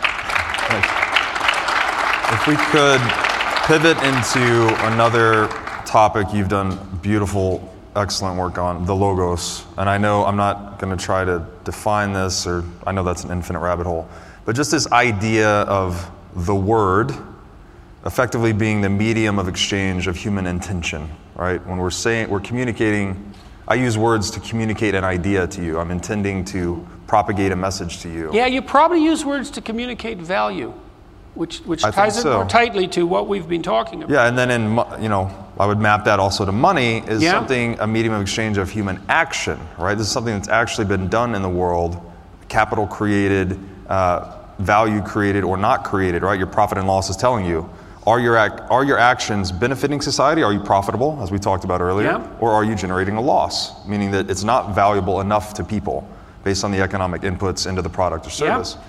So, totalitarianism, another topic you've done a lot of great work on, they always attack freedom of speech, right? It's unnecessary. Freedom of speech is not necessary inside. Not if you're a totalitarian. Right, because you know everything. You already know everything. You know everything. You don't need any new ideas. Get the hell away from me with those. And so there's countless examples of totalitarians attacking the freedom of speech. Indeed, it's one of the first things they do, right? Yeah, they try to take over the media. It's almost an unerring hallmark of the totalitarian mind. And the other unerring hallmark is the central bank. So Marx's 1848 Manifesto of the Communist Party, measure number 5, centralization of credit in the hands of the state by means of a national bank with state capital and an exclusive monopoly. Yeah, that sounds like Marx. So my question is, okay, words... Jesus, what a dismal sentence that is. So we have words... How many people died because of that sentence? Like tens of millions of people. Over 100 million, right? That sentence. So... Jesus. The word is a medium of exchange for intention, money is a medium of exchange for action. If totalitarianism necessitates the corruption and control of the words and money, can't we at least limit the threat of totalitarianism by using a technology that makes our money incorruptible? Well, that's the idea. And by extension, this goes a little bit deeper on Bitcoin, but in theory, and there's projects out there, that you can build communication protocols on top of Bitcoin that make your communications unstoppable. So we could have true freedom of speech in the digital space. Yeah. Isn't that a bulwark against totalitarianism? Look. Yes, I would say so. And you run into the free rider problem, head on, and that's a big problem because we talked a little bit about this earlier, that there are exploitative types, the psychopathic types, and they're about 3% of the population cross-culturally. And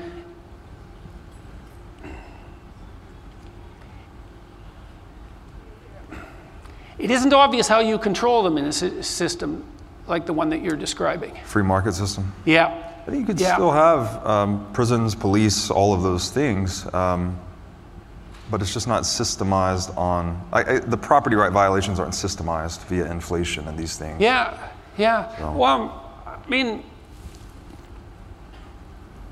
It's as far as I'm concerned, it's a worthy experiment and doesn't seem to have any self-evident psychological or logical flaws. When we've been building an argument from first principles here to some degree, we could talk about the logos again and about the proclivity of totalitarians to squelch free speech.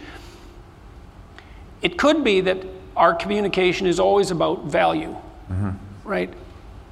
Because what else would you communicate about? I mean, what do you want to know from someone? You want to know what they value. That might be all you want to know about them. Is that an overstatement? Probably not. I think action's an expression of value, and ultimately we're talking about acting in the world. Yeah. So I don't right. Well, that's it. That's right. And I mean, certainly advertisers pay for your attention. They're paying for the process by which they're paying to engage themselves in the process by which you determine value. And so language is language is a medium for the exchange of information about value, we could say. And so is money any different than that? And the answer to that could well be no. They might be the same thing. And so is Bitcoin an incorruptible language?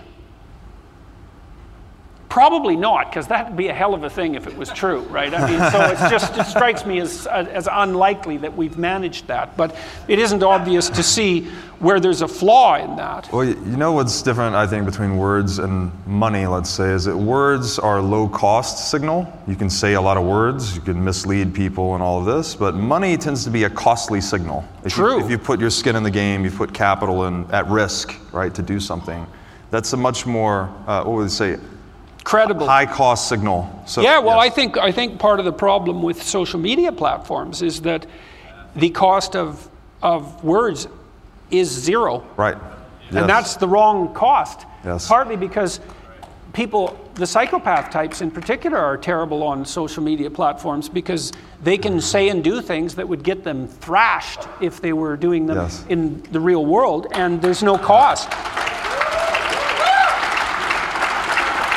We have, there's a lot of experiments in the space. I've got a friend here running a company called Zion, and they are aiming to fix that, actually. It's just add a cost to communication in digital space, and you flush all that out. You increase the quality of discourse in digital reality just by making it non-zero, as you're describing. Yeah. So I'd love to say this to you. We think Bitcoin fixes that, Dr. Peterson. Yeah, well, that would be It's early, but it's promising at least, so.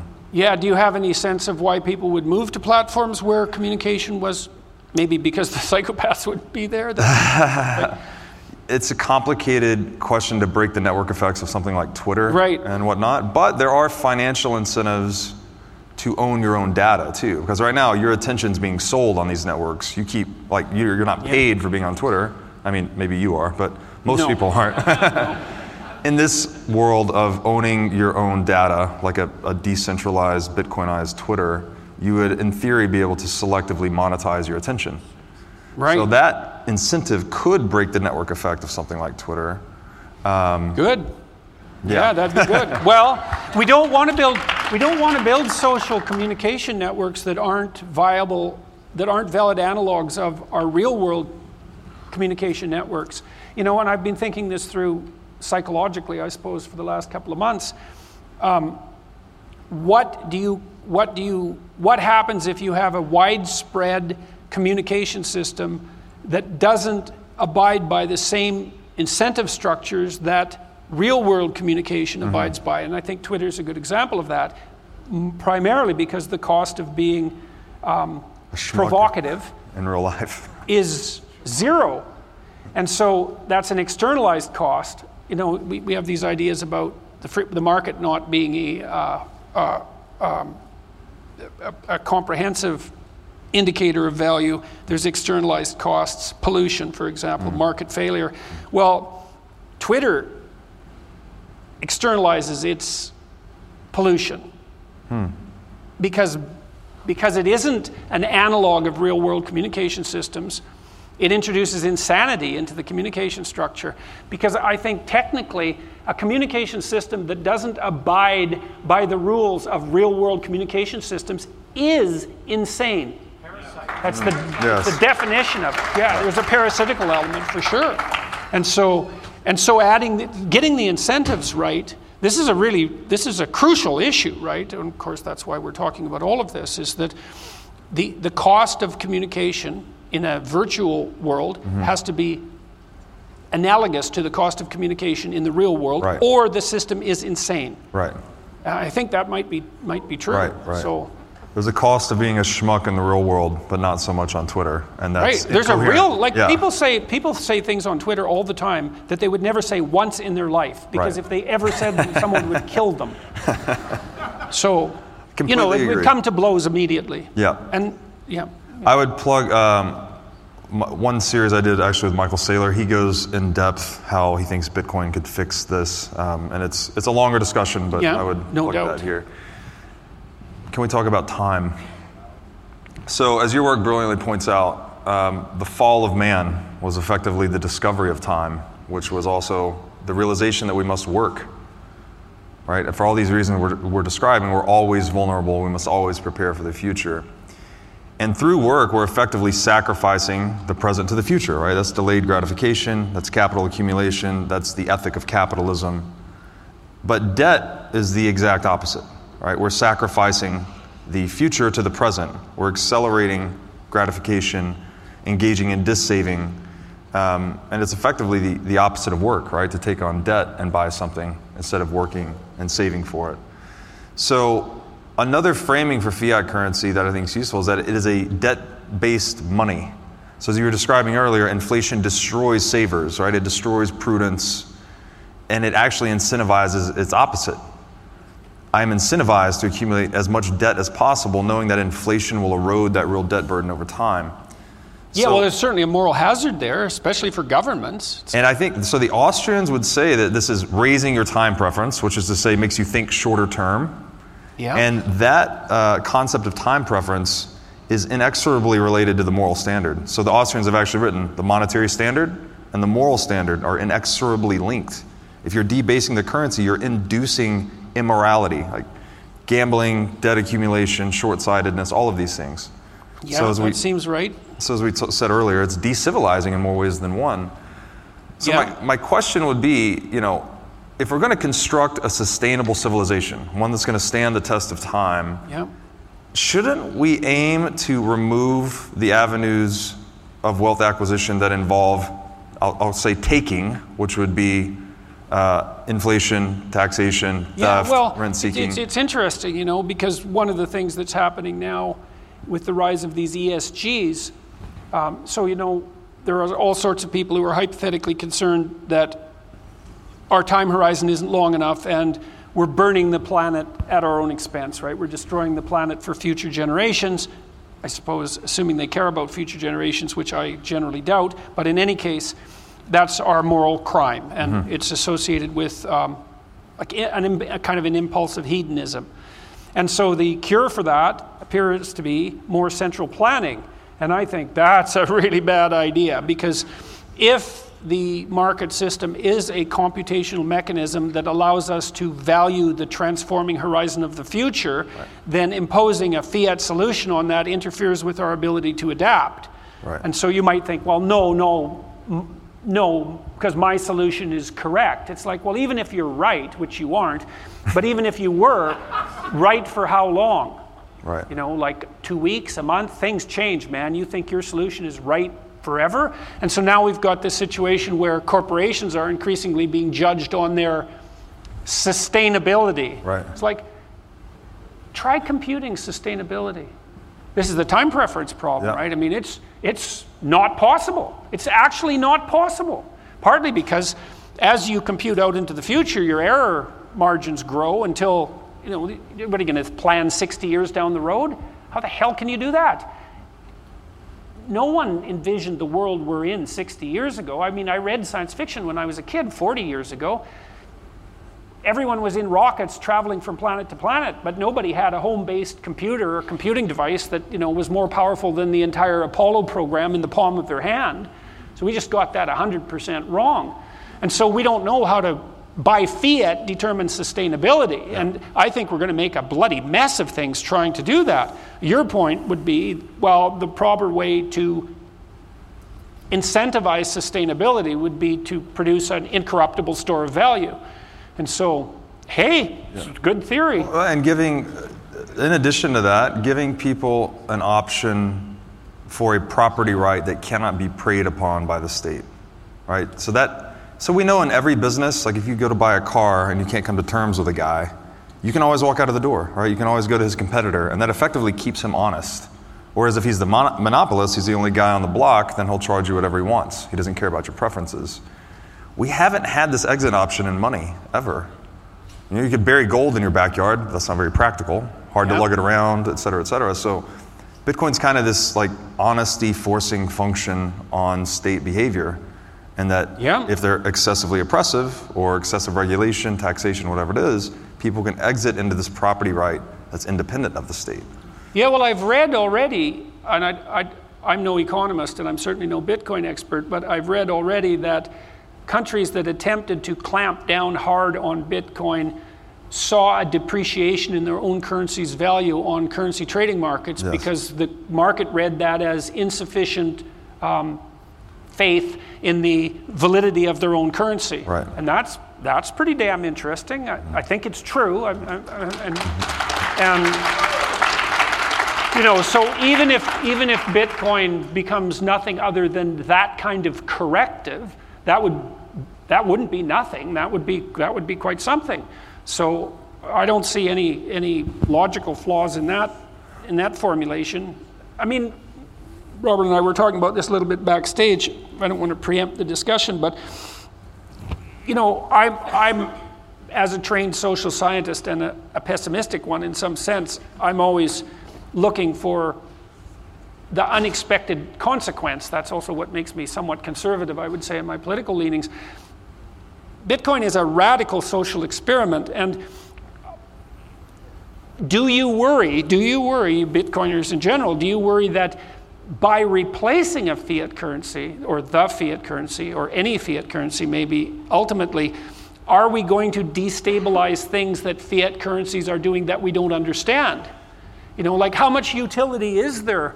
Is there utility in allowing your government, assuming it's regulated by a vote and it's a free society, is there utility in allowing the government to make fundamental financial decisions that Bitcoin would threaten, you know, in a negative way?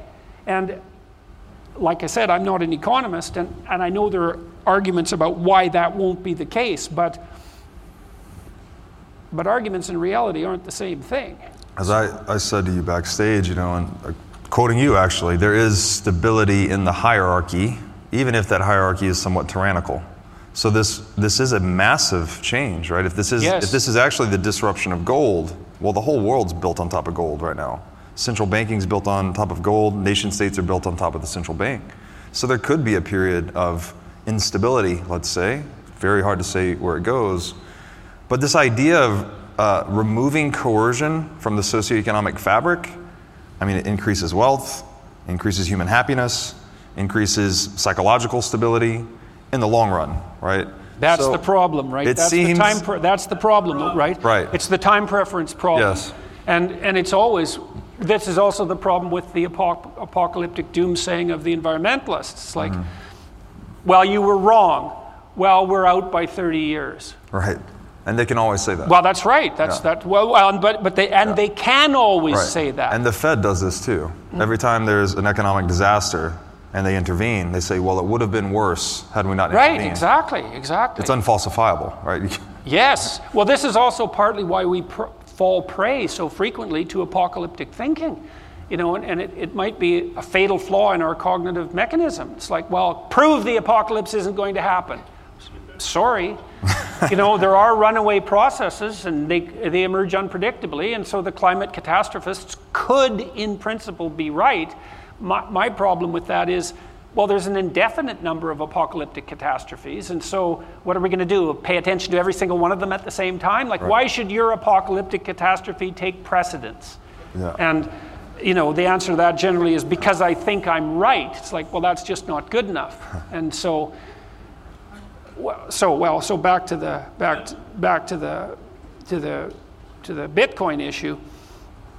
Would we produce a more sustainable society if we had a less corruptible store of long-term value? I can't see how we couldn't. Right. We'd extend our time frame out to some degree, right? Because now the currency is unstable. Right.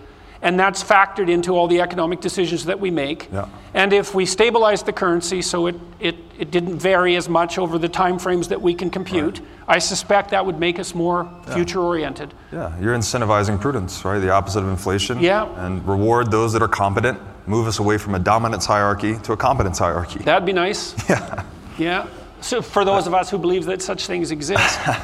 I want to touch on another topic. I mean, this has been very transformative in my life personally, I think for a lot of people, but your work on responsibility. Just the idea of taking as much responsibility as you can in every situation, it's just transformative from the inside out. I want to try to tie this to something a lot of my work touches on, which is just the concept of property. And I think I've mentioned this to you previously. We always talk about property rights, is what you typically hear. But as you've said, rights and responsibility are two sides of the same coin. If you have a right to 3 hot meals a day, well, that's someone's responsibility to prepare those meals. It doesn't just which is fall out why of the you sky. don't have that right. Right, exactly. So there's this idea, like, if you own a car, for instance, right, you have the rights to enjoy that car, but you're also responsible for the maintenance of that vehicle, right? That is what the property relationship is incentivizing or instantiating. Yeah. So if we have this civilization where we have rampant violations of private property via inflation largely, but also taxation and regulation, aren't we inducing irresponsibility? And how can we have unstable or let's say violable property and a culture premised on responsibility at the same time when we're undermining the very economic relationship that instantiates responsibility? Yeah, well, that's a reflection of the same argument. I mean, again, I guess I would wonder, are there forms of irresponsibility unexpected forms of irresponsibility that would manifest themselves if we switch to Bitcoin? So, for example, to what degree would that make tax evasion not only possible but virtually certain? I think it makes taxation gone forever. Okay, well, fair enough, but then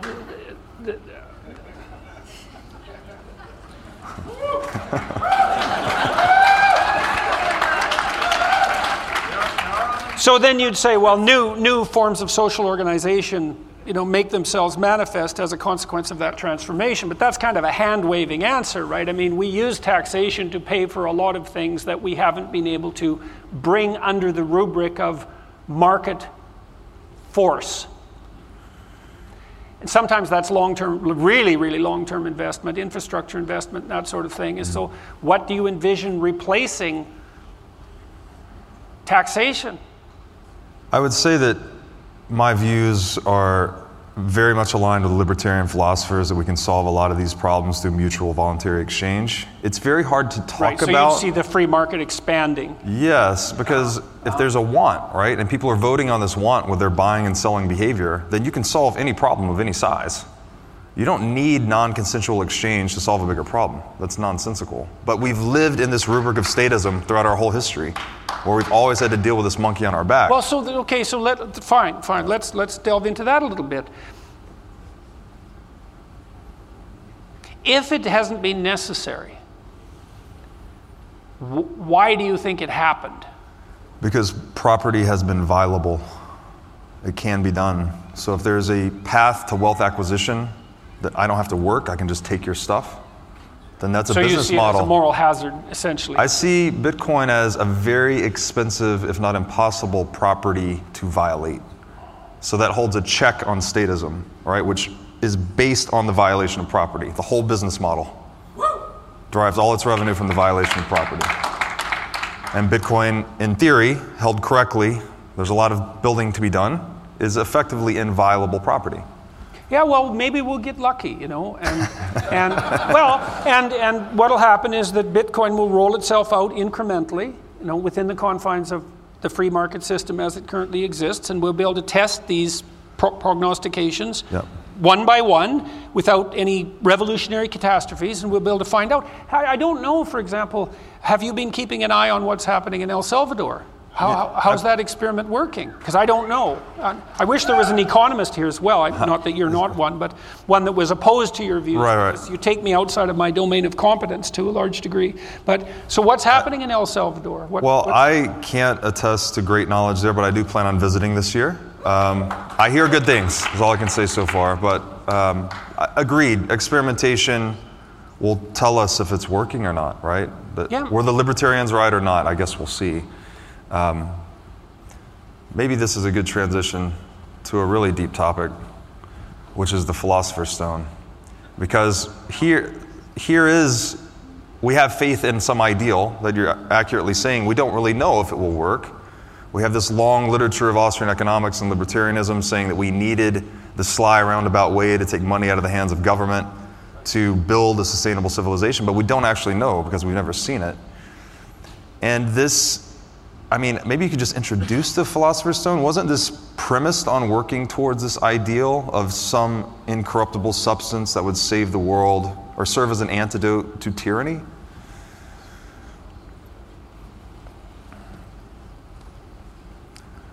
And this is an excerpt from your book, Maps of Meaning, by the way. I recognized it. I wrote each of those sentences like 50 times. Yeah. They're pretty much embedded in my brain.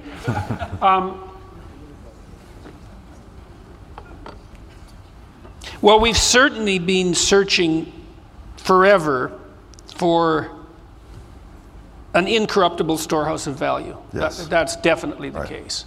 And that is associated, at least in part, with our realization for the necessity of work, because work doesn't work without a storehouse of value. Right. And interestingly enough, a lot of where you store value is in your reputation. Right? Mm-hmm. I mean, the original store of value. The original store of value, well, even now, for that matter, your brand, the value of your brand is the value of your reputation. The brand just represents your reputation, and so the incorruptible storehouse of value is your reputation, and there is a religious element to that idea, because that's in some sense the idea of storing up treasure in heaven. Mm-hmm. The more incorruptible you are as a person, the better your reputation, and that's the most reliable storehouse of value you have. And that's right, that's true, and it's kind of surprising that we don't know that so pragmatically. I guess it's partly because we're still possessed by a kind of Marxist guilt about our productive enterprises. We are kind of enticed into believing that if we store value, there's something selfish about that. Right. But that's not the case at all if it's the case that the best place to store value is in your reputation, and therefore you want to be the most ethical actor possible. And I would say that would also be the person who's most fun to play with. When we can think about that technically for a second, and I think this is worth doing. Some of you may have heard me talk about this before, but parents often tell their children when they're playing a game, they say, it doesn't matter whether you win or lose, it matters how you play the game. And they often tell that to children who are bad losers or bad winners, because you can be both. And if you're a bad winner, then maybe you're highly skilled, but you hog the ball and you're not a good team player and you're just no fun. You win, but you're just no fun. And if you're a bad loser, the same thing. And what parents are telling their children in some sense is, don't win at the cost of being no fun. And you might say, well, why is that relevant? And the answer is, well, if people don't find you fun to play with, then they won't play with you and you lose. And so you might win the game, but you lose life. You lose your life. And so your reputation is a reflection of your desirability as a voluntary play partner. How many really games you're invited to, right? You bet, you bet. And to think about it as invitation is right. I've been talking to some religious people, lots of them, and Islamic people and Jewish people and Christian people primarily. And I've been trying to conceptualize the relationship between religious schools. Mm-hmm. And it seems to me that I talked to an Islamic traditionalist a while back.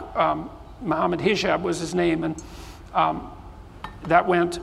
it was very interesting. And one of the things that was extremely interesting about it, it's kind of a rough conversation to begin with, because he was sort of hammering at me for a while. But after that died down, we actually had a conversation, and it was quite a productive conversation. We talked about the use of force in belief, because I say, well, among Islamic traditionalists, is your belief a matter of voluntary choice? And he insisted that the answer to that was yes, fundamentally. And I thought, well, that's lovely to hear that stated as an explicit principle, because then hypothetically all of us could start to conceptualize the competition between religious traditions. Most properly undertaken would be a competition between invitations. You think, so if you want to evangelize most effectively, how do you do that? Well, the answer is by example. and by being the sort of person that other people want to be around and be like. And that's, if you want to shine the light of your religious belief, it's either that or compulsion. Right. Right, and maybe we won't trust the people who use compulsion. How about that? Whereas, so we unroll this back. You store value in your reputation, and that means you store value in the ethics of your behavior. The Bitcoin notion, I suppose, in some sense, is you have an unerring marker for that now. Right. So, well, I would. Hey, that'd be something. If I could add here, perhaps too, that we would also seek to store our economic value and the money with the best reputation. Right. That's what the U.S. dollar is currently. What gold is historically. Yeah, and those are promises. Yes. Like fundamentally, you could ask, well, what is money? Money is a promise. Yes, right. So it's based on trust. Contract with the future. Absolutely. Yeah, and with strangers, right? With people you don't know, which is really quite remarkable. Right. And so it's all dependent on interpersonal trust, and well, that's dependent on all sorts of fundamental things. Right. But because it's dependent on trust, you would think the most trustworthy currency, well, hopefully that would be the one that rises to the top. Yeah, there's a work by a great thinker in the space named Nick Szabo, and he actually describes money as the trust minimized asset. And what he means by that is that wherever you can store your economic value that's maximally insulated from the opinions and actions of others, you don't need to trust others, right? We don't need to trust. I don't need to trust that you trust gold. Gold just has a market cap by the free market. We can trust by assumption. Yes, exactly. Yes, and that actually constitutes wealth. Minimizing interpersonal trust to maximize. Absolutely. Well, I mean, I had this experience. I played a lot with eBay, and eBay was, when it first made itself manifest, people were trying to market. What do you call that? I write you a check that bounces and auction. You send me junk, and that's and eBay dies, and so you have a third party verify the transactions, right? Escrow. Okay. So people marketed their escrow services for eBay, and for a percentage of the transaction, they would verify the exchange. But it turned out that people were so honest, it was unnecessary, like seriously unnecessary. And then, if you played on eBay for any length of time, you soon came to realize they started eventually putting in reputational markers, right, which was percentage of satisfied customers. And if you fell below, like if 98% of your customers were satisfied, you were doing a bad job. Like if you were a good seller, it was 99 or 100. Some of them, many people with 10,000 transactions had 100% ratings. And so that was so cool to see, because and it shows you how civilized a society can be, where the default exchange between geographically distant strangers who will never meet again is honesty. Yeah. And you think that's the sign of wealth. Right. That's the unerring sign of wealth. If you live in a culture where the default transaction between strangers is honest exchange, everyone's rich. And this was premised on the transparency. This case with eBay was premised both on the transparency of the system and presumably the predictability of the rules, right? The reputation system, how it works. Yeah, yes. So certainly eBay was set up so it didn't interfere with that. Right. But I think it was predicated on something even deeper than that, which was that people, and this is, I really like this, because, the postmodern types, the Marxists, as we talked about earlier, I know that postmodernists and Marxists aren't the same, but what happens to postmodernists is they sneak Marxism in to fill all the gaps that their theory would otherwise have, and then they pretend they're not doing it, but they are. And in any case, the Marxist presupposition is that it's mutual exploitation that defines our economic relationship. But what if it's mutual trust? And I think eBay is a great example of that. It's like, no, wasn't exploitation, because that was certainly possible. It was mutual trust. And, eBay unfroze a lot of capital. Yes. Right? And the reason, it wasn't even so much that it was a technological revolution, although it was in some sense. The reason it could do that is because the default transaction between Americans is trust. And that's something, man. That's a hell of an accomplishment. So that's another example of the storage of value in reputation. Yes. You know, you guys, speaking broadly, your culture is so bloody civilized that you can depend on the integrity of strangers almost all the time. And just think about how easy that makes your life. Because when you were talking about trust earlier, it's like, well, you have to earn my trust, let's say, in a society that's skeptical. You know how bloody hard it is to earn someone's trust? Very expensive. Oh my God, it takes forever, and one exception can violate it. And here we are in this unbelievably fortunate circumstance that characterizes free societies where, no, I'll just trust you. How'll that be? It's like, well, what kind of fool are you? You just trust a stranger. It's like, and technologies are so impactful on this because who would have imagined we now summon a car on a smartphone and jump into the back seat with a stranger for an Uber ride. Absolutely. But again, based on that reputation system. Or use Airbnb. Right. You know? Or like one of the things I always thought of as completely miraculous, I've never been able to get accustomed to renting a car at an airport. It's like, it's so ridiculous. You can just fly somewhere that you've never been, where no one knows you, and you can give this guy a card, and he'll give you an $80,000 car that's brand new. It's like, here it is. Sorry it took 5 minutes. Yeah, well, next time maybe you could do it a little quicker. We'll do our best. And that's a complete bloody miracle that works. You think about how unlikely that is, and yet people just take it for granted, and it's all predicated on this underlying trust and on reputational integrity. Yes, and I want to give credit to your work here again because it goes all the way down to the Judeo-Christian substructure, right? It's almost like we've been building this system of trust up to the point where we have this culture around us that we're almost blind to, but it minimizes the transaction cost of establishing trust, which unlocks economic abundance. Absolutely, yeah. There might be no natural resource other than trust. Like, it's the fundamental. I read a good economic analysis at one point of Japan. You know, Japan has almost no natural resources, but it's a society characterized by a tremendous amount of interpersonal integrity. Yeah. And so they can get a long way, and they do, and did. Right. And so trust, it's why it's also so terrifying to see the erosion of public trust in public institutions, and a lot of that's a consequence of the ill-advised use of compulsion. Absolutely. I'd like to get into one last deep topic here, which is Christ. Sure. I would go somewhere. Your book, this is the conclusion to Maps of Meaning, and you write that Jesus said, "Do not tell lies, and do not do what you hate. For all things are plain in the sight of heaven. For nothing hidden will not become manifest, and nothing covered will remain without being uncovered." And you also, another line in your book, you said that the known serves as the protection against the unknown. And that line always really struck me because I think money's kind of the technological implementation of that. Like, we've been looking for the most certain asset to store economic value in. That's effectively what gold was. It had the most predictable supply across time, couldn't be destroyed very easily, so it was fairly indestructible, et cetera, et cetera. And I think as Bitcoiners, that's what we think Bitcoin has perfected. We've created a money that's composed of perfect information. All right, we know it has 21 million. We know exactly what its issuance is.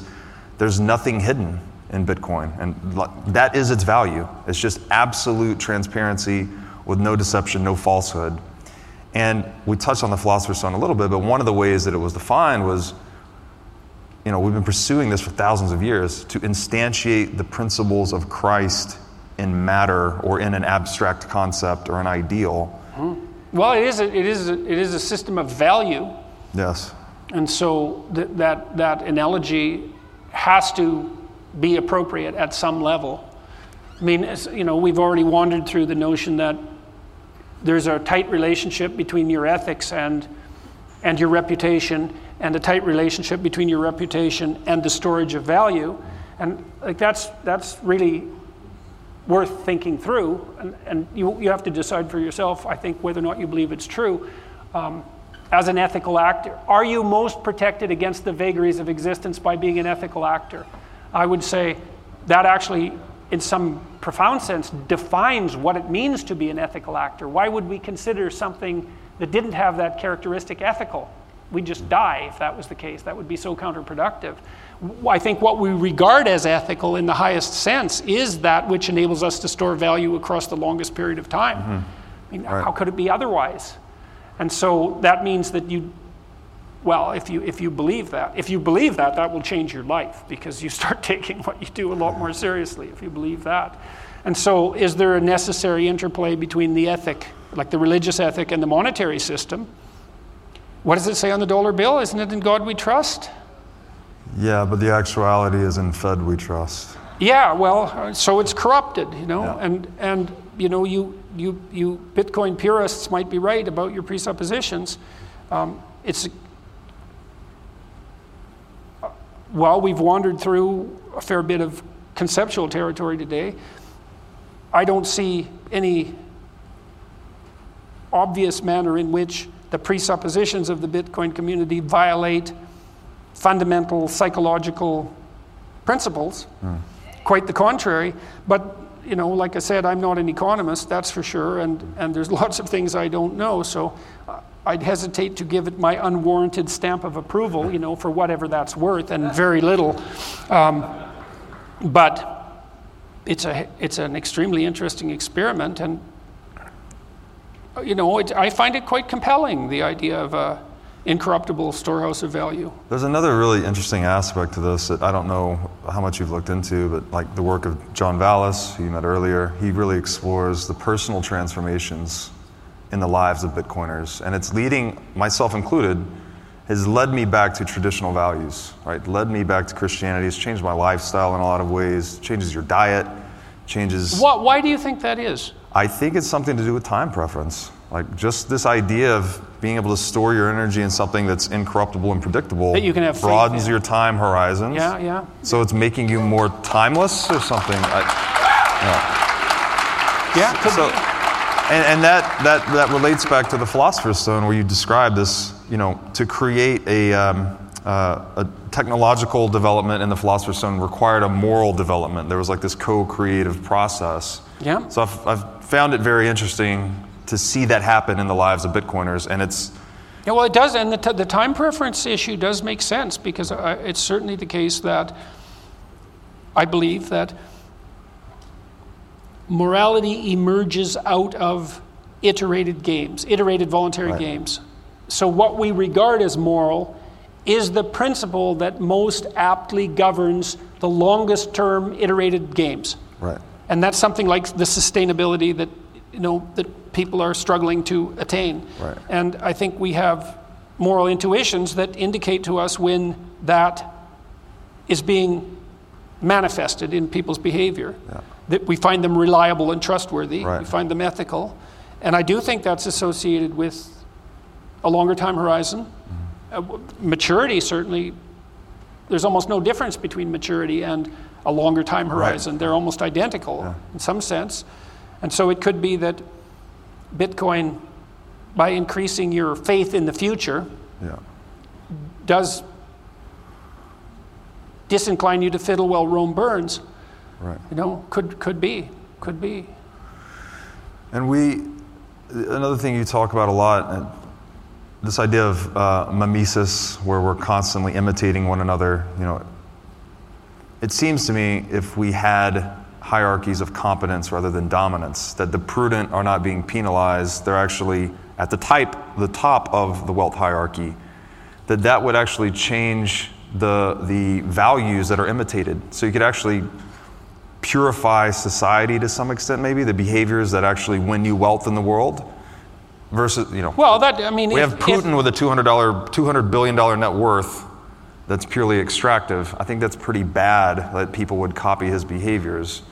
Whereas in a world where you couldn't take money to get to that level in the wealth hierarchy, it would be propagating better behaviors throughout society.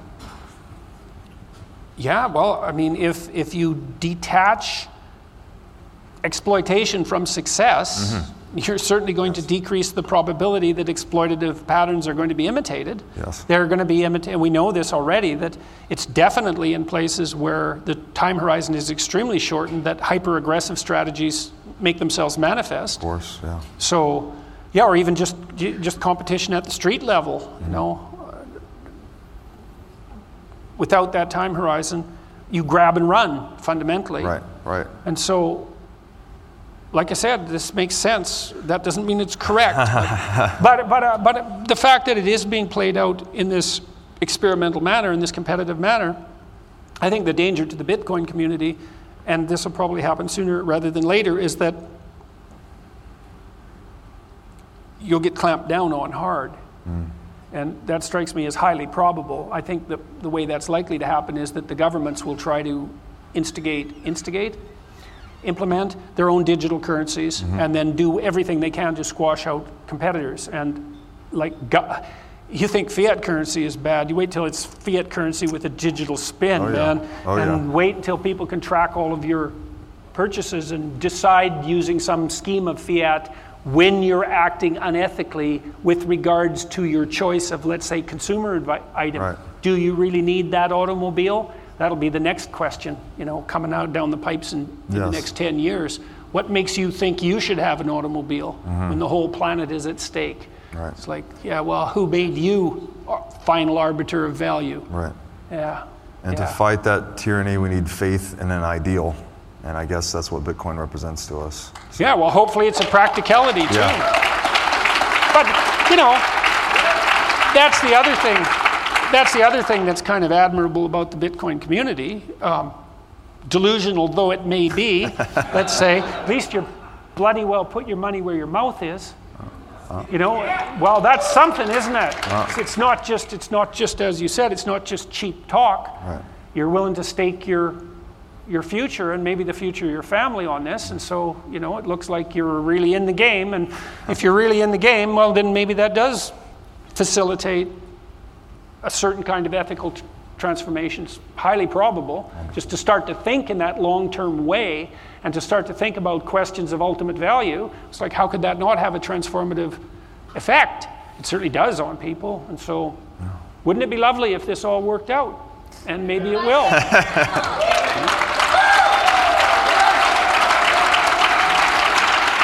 Dr. Peterson, I have to thank you from the bottom of my heart for your work. Thank you for the work you do for humanity.